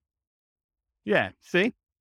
But when you put in 3% and then you go back and you're like, wow, James is off. It's not 3, it's been 9 for like the last 3 years. And I look like superstar. Just, remember those superstar feelings next year when you give 5% back, right? Because it still is awesome, but it's still not, where it is. Even if it didn't go up in value at all and all you did was pay it off over 30 years, the numbers look awesome. So, paying it off. Totally. Yeah, that's exactly it. I mean, just imagine, you put up 5% now, let's say it's a $500,000 property, which is about where we are now. You put up $25,000 in order to buy a property. And when you're ready to retire, it's a $500,000 asset. Where else can you put up $25,000 and have it be $500,000 in 30 years? That's like a 10.51% compounding yearly rate of return. Yes, totally. And this is what I'm saying. I'm trying to really simplify the math down and make it so it's hard to not do this. But my point is, and I'm going really over time, there's a phenomenon in the more traditional stock market investing world. It's a special time in your life when the amount of money that you're investing each year is produced by the amount you have invested. So you're putting away, let's say $10,000 a year, and you get to the point where you have $100,000 invested. And then that year you have $100,000 invested, and that produced $10,000 return for you, and you're putting in $10,000 a year. It's this like magical inflection point where your investments are doing as much work for you as you are personally doing yourself with active activity, like you're doing stuff. And so it's this really weird, magical thing that happens. And for stock market investors, because the returns are what they are and all these other factors that go into that, you're not having, a big asset thing, that usually takes some time to get to that point.